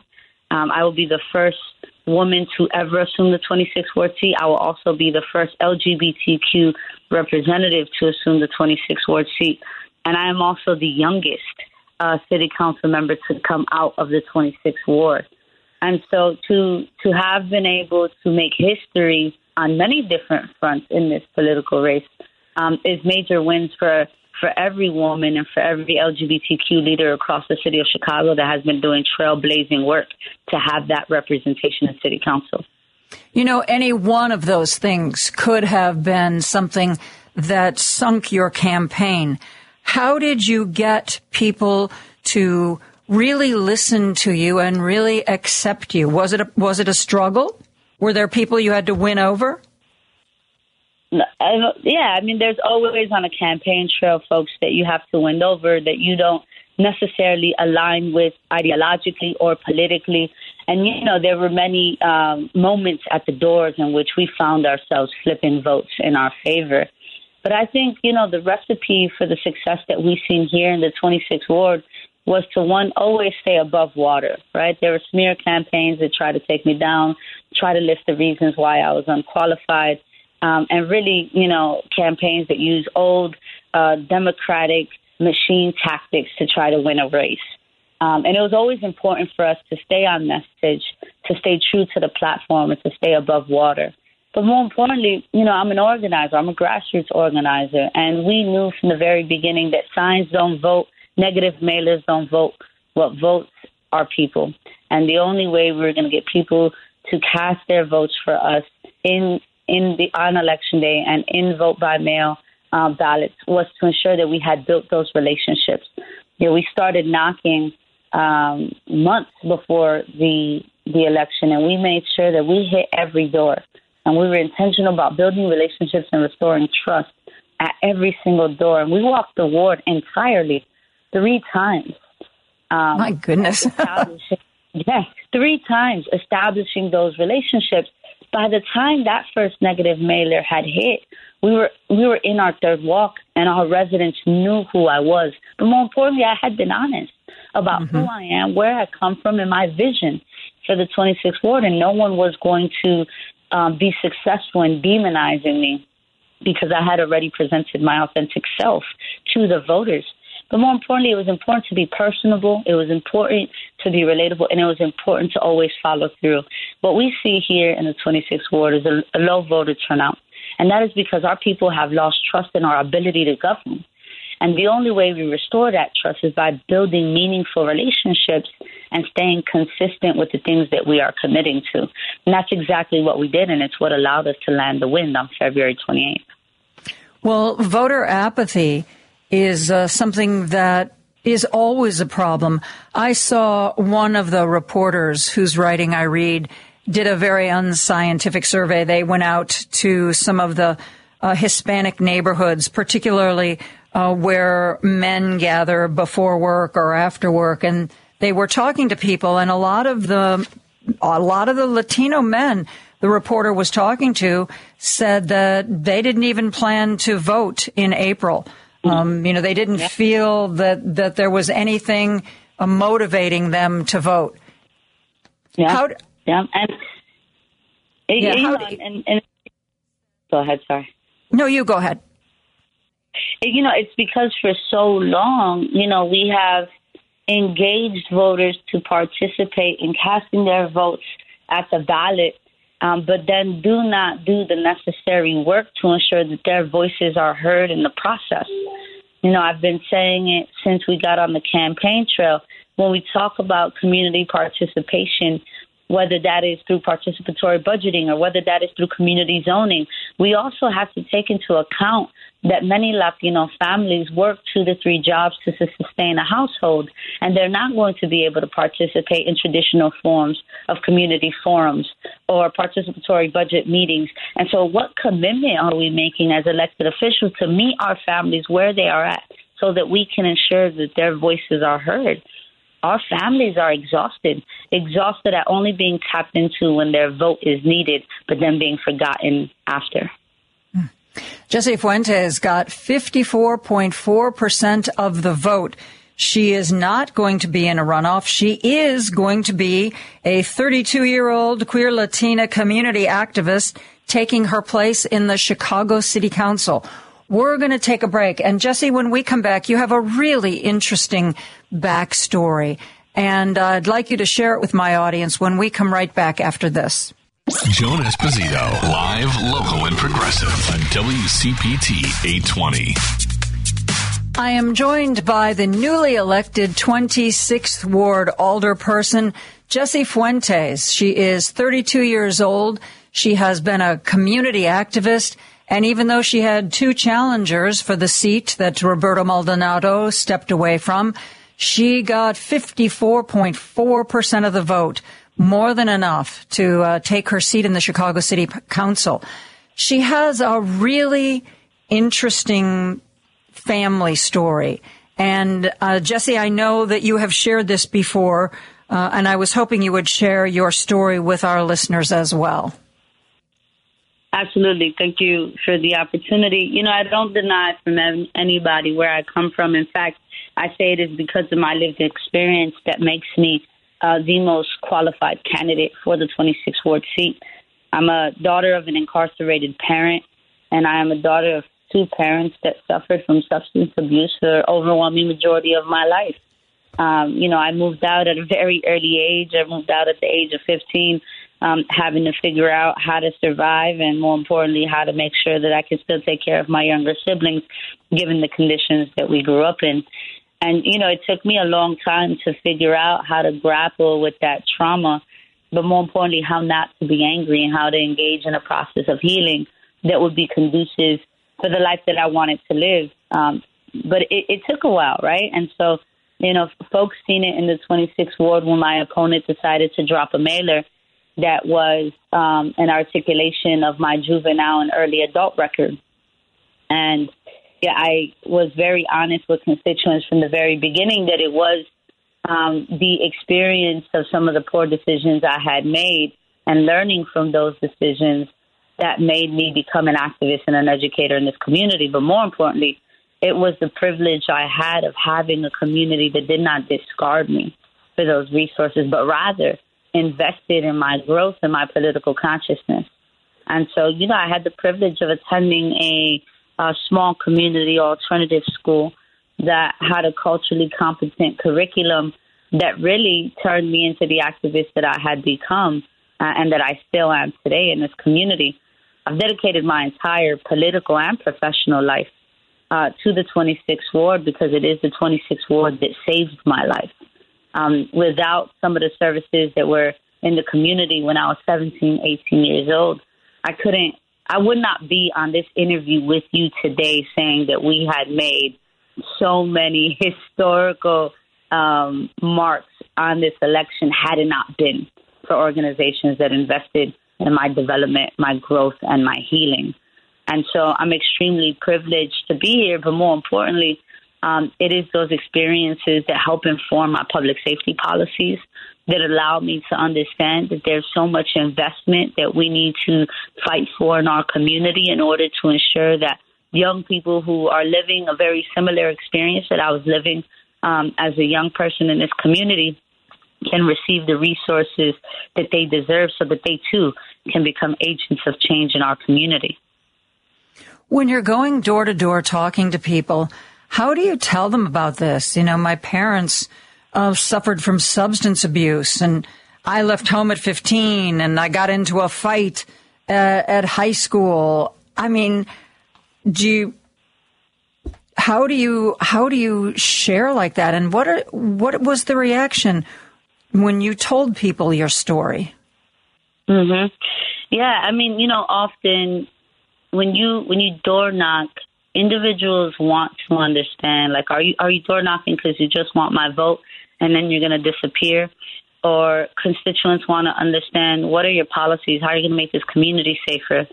Or they want to understand, what's your why? Why are you running? And what makes you more important than the next person that's going to come door knock and ask me for the same vote? And, when I received those questions, it was an opportunity to share my why. Why did I spend the last 15 years working in this community? Why have I spent the last 15 years in education being a restorative justice practitioner? Why am I invested in public safety measures that are working to address the root causes of violence? My why is my lived experience. My why is my ability to be able to overcome some of those barriers as a young person. And that when I'm working with young people, I see myself in them. And that's why I work so hard. And my work ethic is unmatched. It's different because of who I am and where I grew up.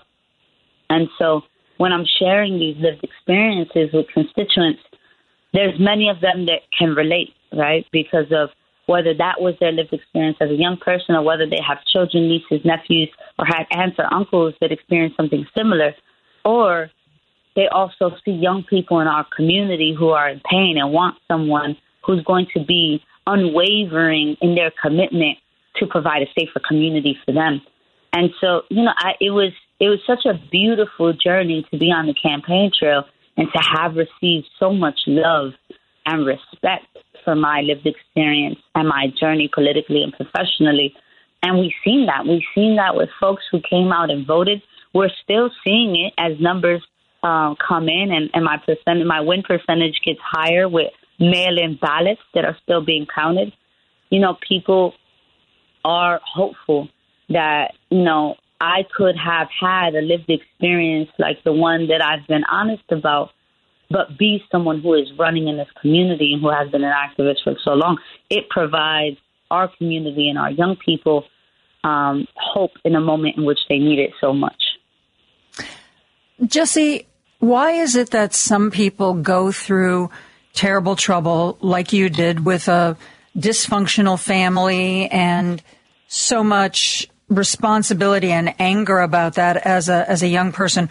Why is it that some people seem to succumb to that?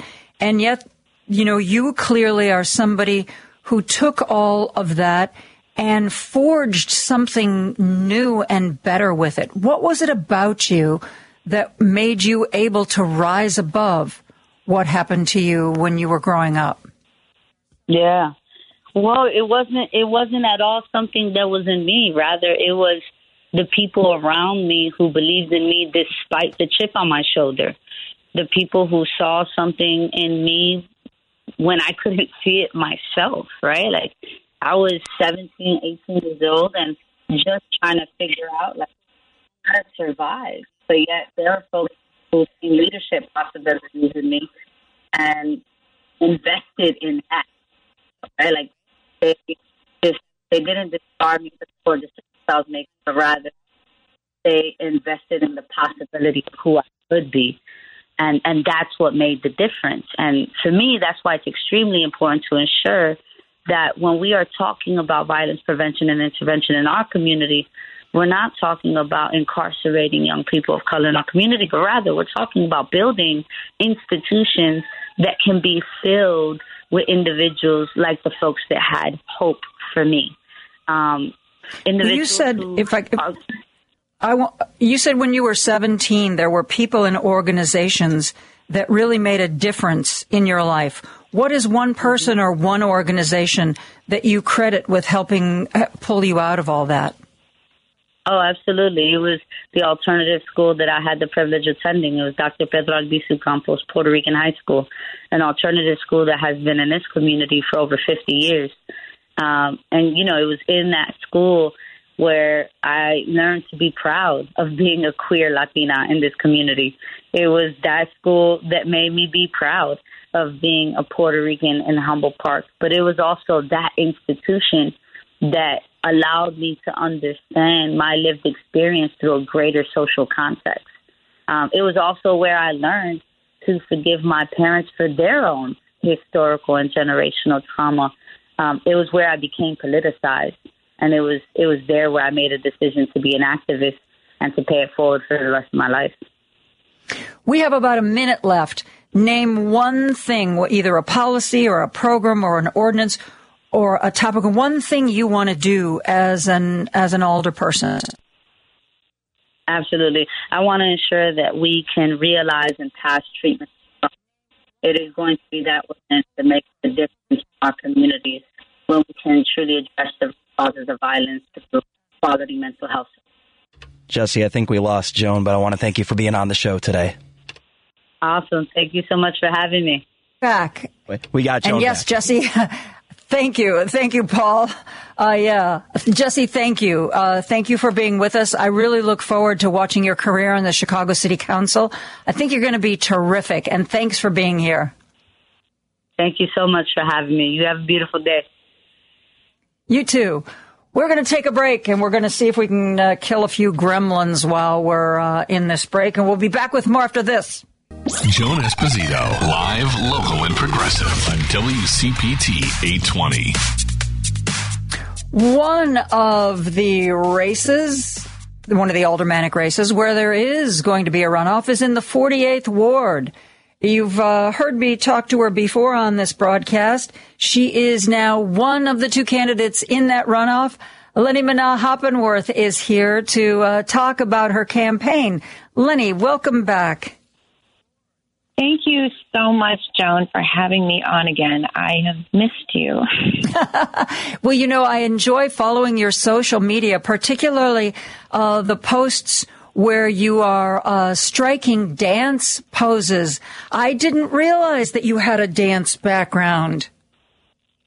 Oh, yeah. Oh, dance has been the way that I've been able to actually socialize. I was painfully shy when I was a toddler, and my parents, we lived in South Chicago at the time, took me to Calumet City, to Rosack's dance studio. And I remember that they didn't want to dance. I didn't want to do it. They had to basically drag me out of the dressing room, and I wouldn't do anything. So Miss Rozak, at the time, she sat me down in the corner right next to the pianist. And I remember watching them move and have fun. And maybe I was tapping my feet, or maybe I was bopping my head. But she said, "Do you want to join?" And so I skipped on over. And then at one point she said, "Lenny, you have to stop moving. We're not moving right now." So I think that sometimes you just have to be asked in certain ways instead of dragged along. It seems so hard to believe that someone who is as comfortable and outgoing as you was shy and reluctant to engage. You have, as we say, really come out of your shell.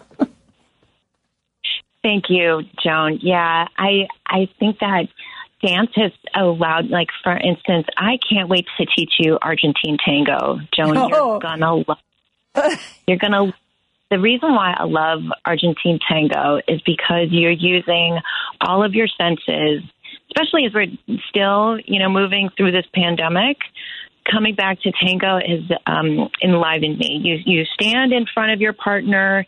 There is a lead, there is a follow, but also with every step, there's a lead that waits for the follow. And so, in fact, you're both leading and following at the same time.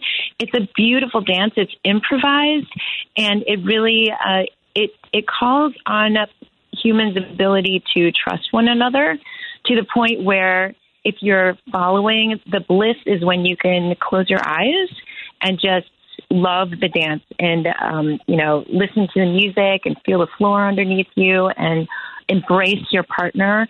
And I think those are the kinds of things that I've missed during the pandemic. I wish that our society would think about doing that a little bit more and prioritizing art and dance and being with one another. Those kinds of one-on-one interactions. Even if you don't talk to each other, you can make real connections with each other that we need right now. I think that too many times we feel like this world is too cruel, not caring, and in so many ways it is, which is one of the reasons why, I'm very grateful to have conversations with you, Joan, because I know that you're out there always talking to people, touching base with them, seeing how they're doing, and that's really how we build communities. So I thank you for building the community that you have been. Well, I appreciate that. That's a very nice thing to say. You and Joe Dunn faced 10 or 11 other candidates. You two were the top two vote getters. Now you have to face the voters again, April 4th. How are you going to set yourself apart from Joe Dunn?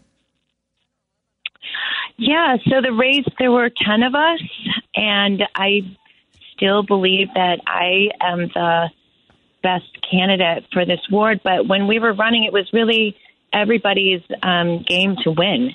And we had many different opportunities to be in front of voters, to be participate in forums, to talk to folks like you, Joan, to make our case. And I'm glad that I made it out on top with Joe. In fact, this ward is so small, Joan. If your listeners don't know, it's a 48th ward on the north side, and it includes Edgewater, Andersonville, and Uptown. This ward is so small. If I start walking in the morning, I'm sure to run into the same people in the evening if I take another walk. And the same thing happened today. In fact, I took a walk this morning to meet with friends, and I met up with Joe Dunn, and this was to be on a walk. Who said to themselves, they were just talking, and I believe one of them said, "Yeah, Lenny she worked really hard." And then I turned the corner, and there I was. So maybe that's sweet. People just need to say my name, and I'll just show up. So I think that the path to victory is just showing up. It really has to be that way in a very local position like this, being on the ground, literally on the ground, talking to people, meeting them where they're at, whether it's at their doors or in a cafe.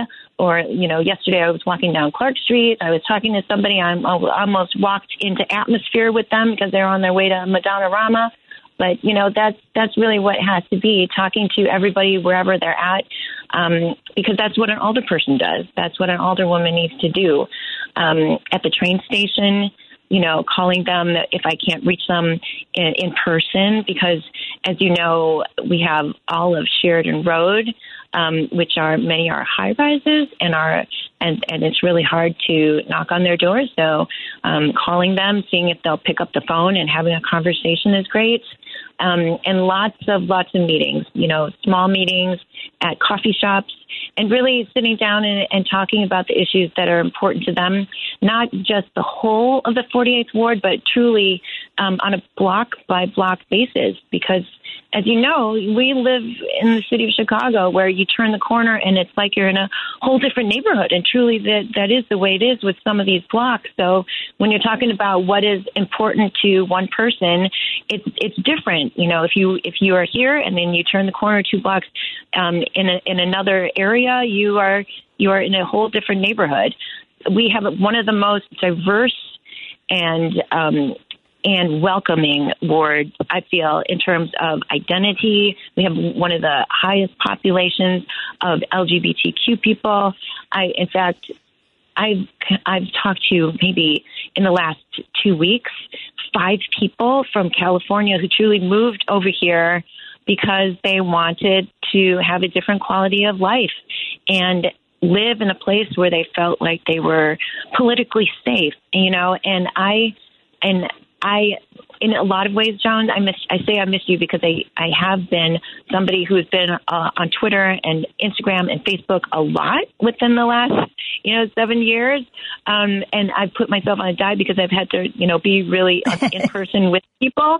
But I see that you're keeping up on stuff. There's a lot of stuff happening at the federal level, and everything is on fire. And what I'm really excited about, though, is that you're keeping in touch with all of those issues. I want to bring them down to the local level because that's where the conversations need to happen, because that's where miscommunication happens, right?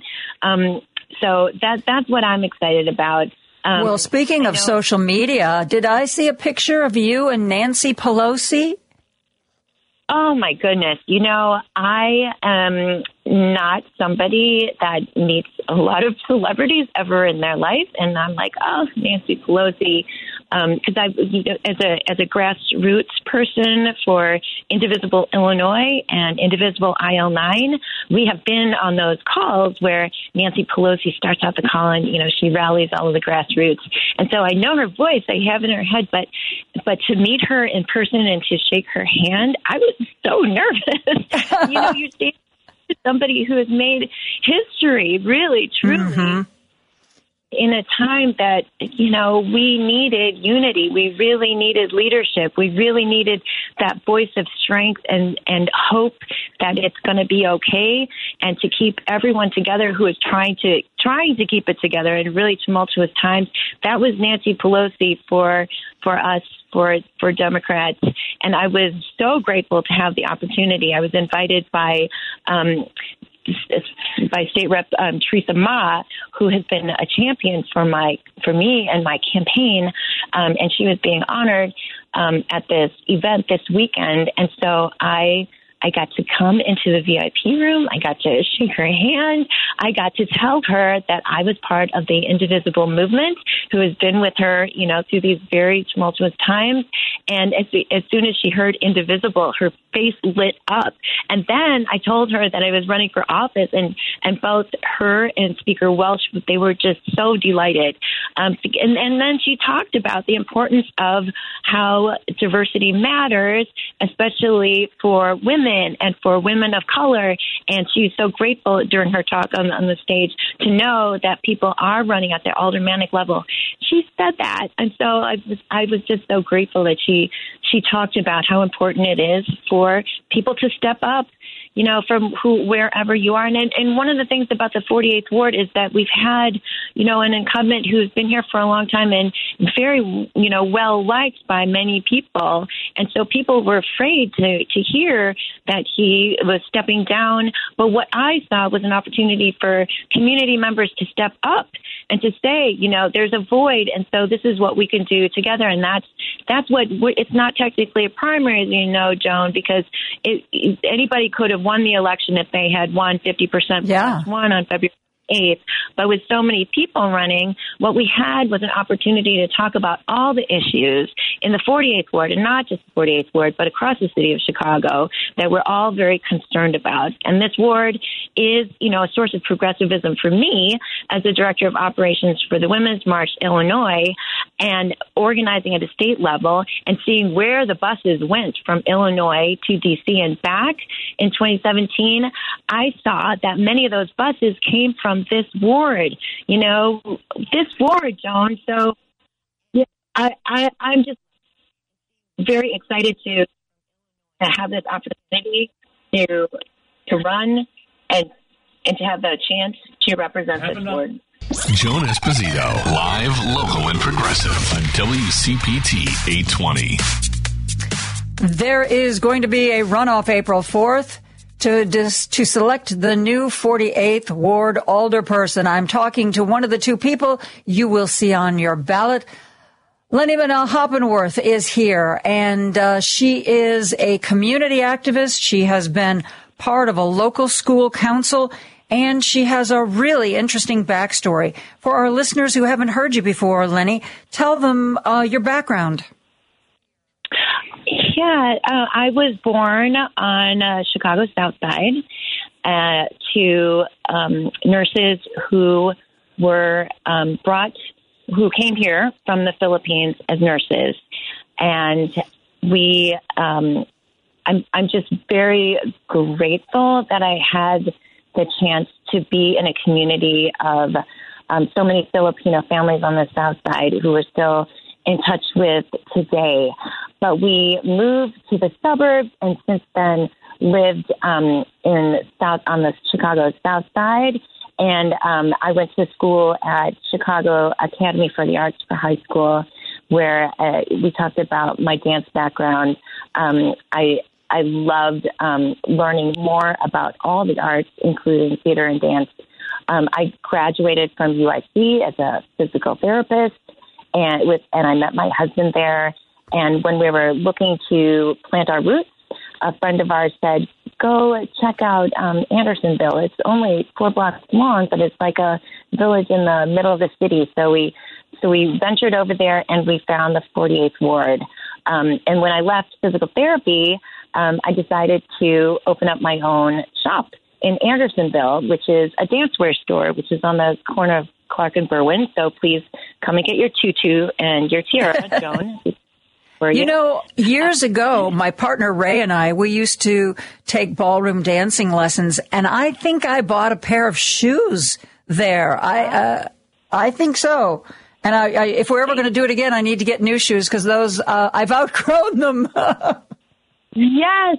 Come by. We're on the second floor. We'd love to. And we have tango on Monday nights at 8:00. So you and your listeners are absolutely welcome to join as a beginner class.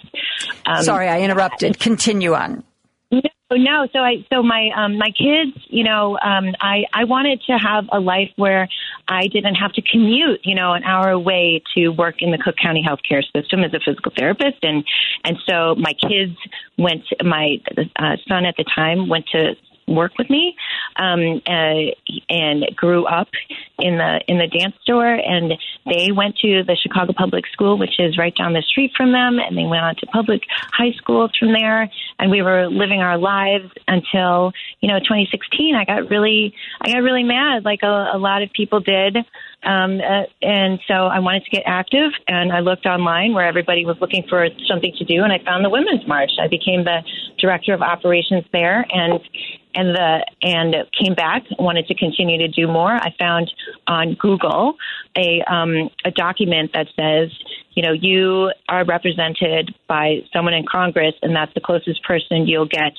to the president. So learn who your congressperson is. And lo and behold, it's Jan Schakowsky in the 9th Congressional District. And on from there, we got to meet all of the other representatives in this area. And lo and behold, they're progressive people. So we work together to work on things like, reproductive justice and protecting our health care at the time, and through the pandemic, making sure that people were safe and healthy. And I was also very involved in my kids' high school and the local school council. As you know, we're trying to keep people safe during the pandemic, and not only just safe health-wise, but also body, mind, and spirit, especially for people who come from all over the city to Jones, and Black and brown students who don't necessarily feel safe in the presence of police. So voting on the removal of SROs in the schools is something that we really advocated for, because we want resources to go towards things like social services and librarians and the arts. So those are the kinds of things that we've been working for this whole time. And at the same time, I continue to be a member of the Andersonville Chamber of Commerce, because we want our small business corridors to bounce back from this pandemic. People are finding different ways to work. And as you know, a third city council is not immune to that. They have decided that they wanted to retire. And that's like that with many different sectors. So I have a new office at 1129 West Bryn Mawr, and I'm looking at the door, and there's an empty storefront there, but they filled it with art. What can we do to fill empty storefronts with something joyous, like my campaign, Joan, where you can visit me at 1129 West Bryn Mawr, but also help people who, like someone who walked into my office today, he has aspirations to open a coffee shop down the street. We have to make it easier for people to open up small businesses, because more people, especially independently, locally owned businesses, are going to be stakeholders in their community, and they will want to stay. And landlords who want to fill their empty storefronts want to hear that people are invested in making the community better. So those are the things that I have been working on and that I'll continue to push for. I'm a renter. We have been renters for 24 years, not only in my apartment, but also my business of 20 years. And rents continue to increase, and I don't want to be displaced as development happens in the ward, and it is going to happen. The Red Line is undergoing, historic investments, the first in 100 years, and these stations are going to have more affordable housing per the Equitable Transit-Oriented Development Initiative of the city.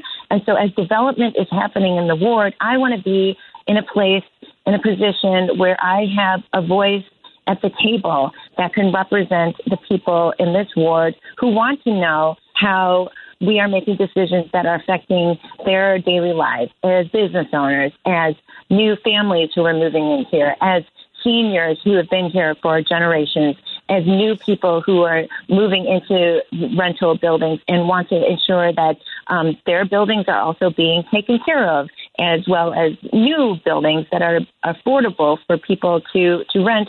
The buildings that already exist, we need to make sure that they're well taken care of. And as we're continuing to develop, Joan, making sure that it is in a way that is sustainable and responsible, in a way that I can be ensured that my children and their children and their children are going to have an actual place to live, So how are we building it towards a more sustainable economy, a circular economy that is going to be healthy for the planet and for everybody, not just on the north side here, but across the city, because things that we do here, they can be a standard for what we're doing across the city. As the 48th ward is a well-invested ward, in terms of city resources. And we are very privileged in so many ways, but not every, your life expectancy is also, it can be predicted by your zip code, and that should not be. No. Anyone who lives in Chicago should be able to walk down the street and feel like they are safe, they're taken care of, They're going to be able to afford to live in their neighborhood or work close to where they live, cut down commute times, make sure that transit works for all of us, because that is the thing that really glues us all together. Well, Lenny, one thing I know for sure is that nobody is going to outwork you. If you follow her on social media, man, she is everywhere, and she is everywhere all at once, just like the movie. Lenny Manal-Hoppenworth, running for alderperson of the 48th Ward. Thank you, Lenny. Thank you for being here. Hope to have you back soon. Thank you so much, John, for having me. That's going to do it for me today. Driving it home with Patty Vasquez is up next. Santita kicks us off tomorrow at 6 a.m. I will be here tomorrow at 2 p.m. So until then, stay safe, my friends. Have a great evening and good night.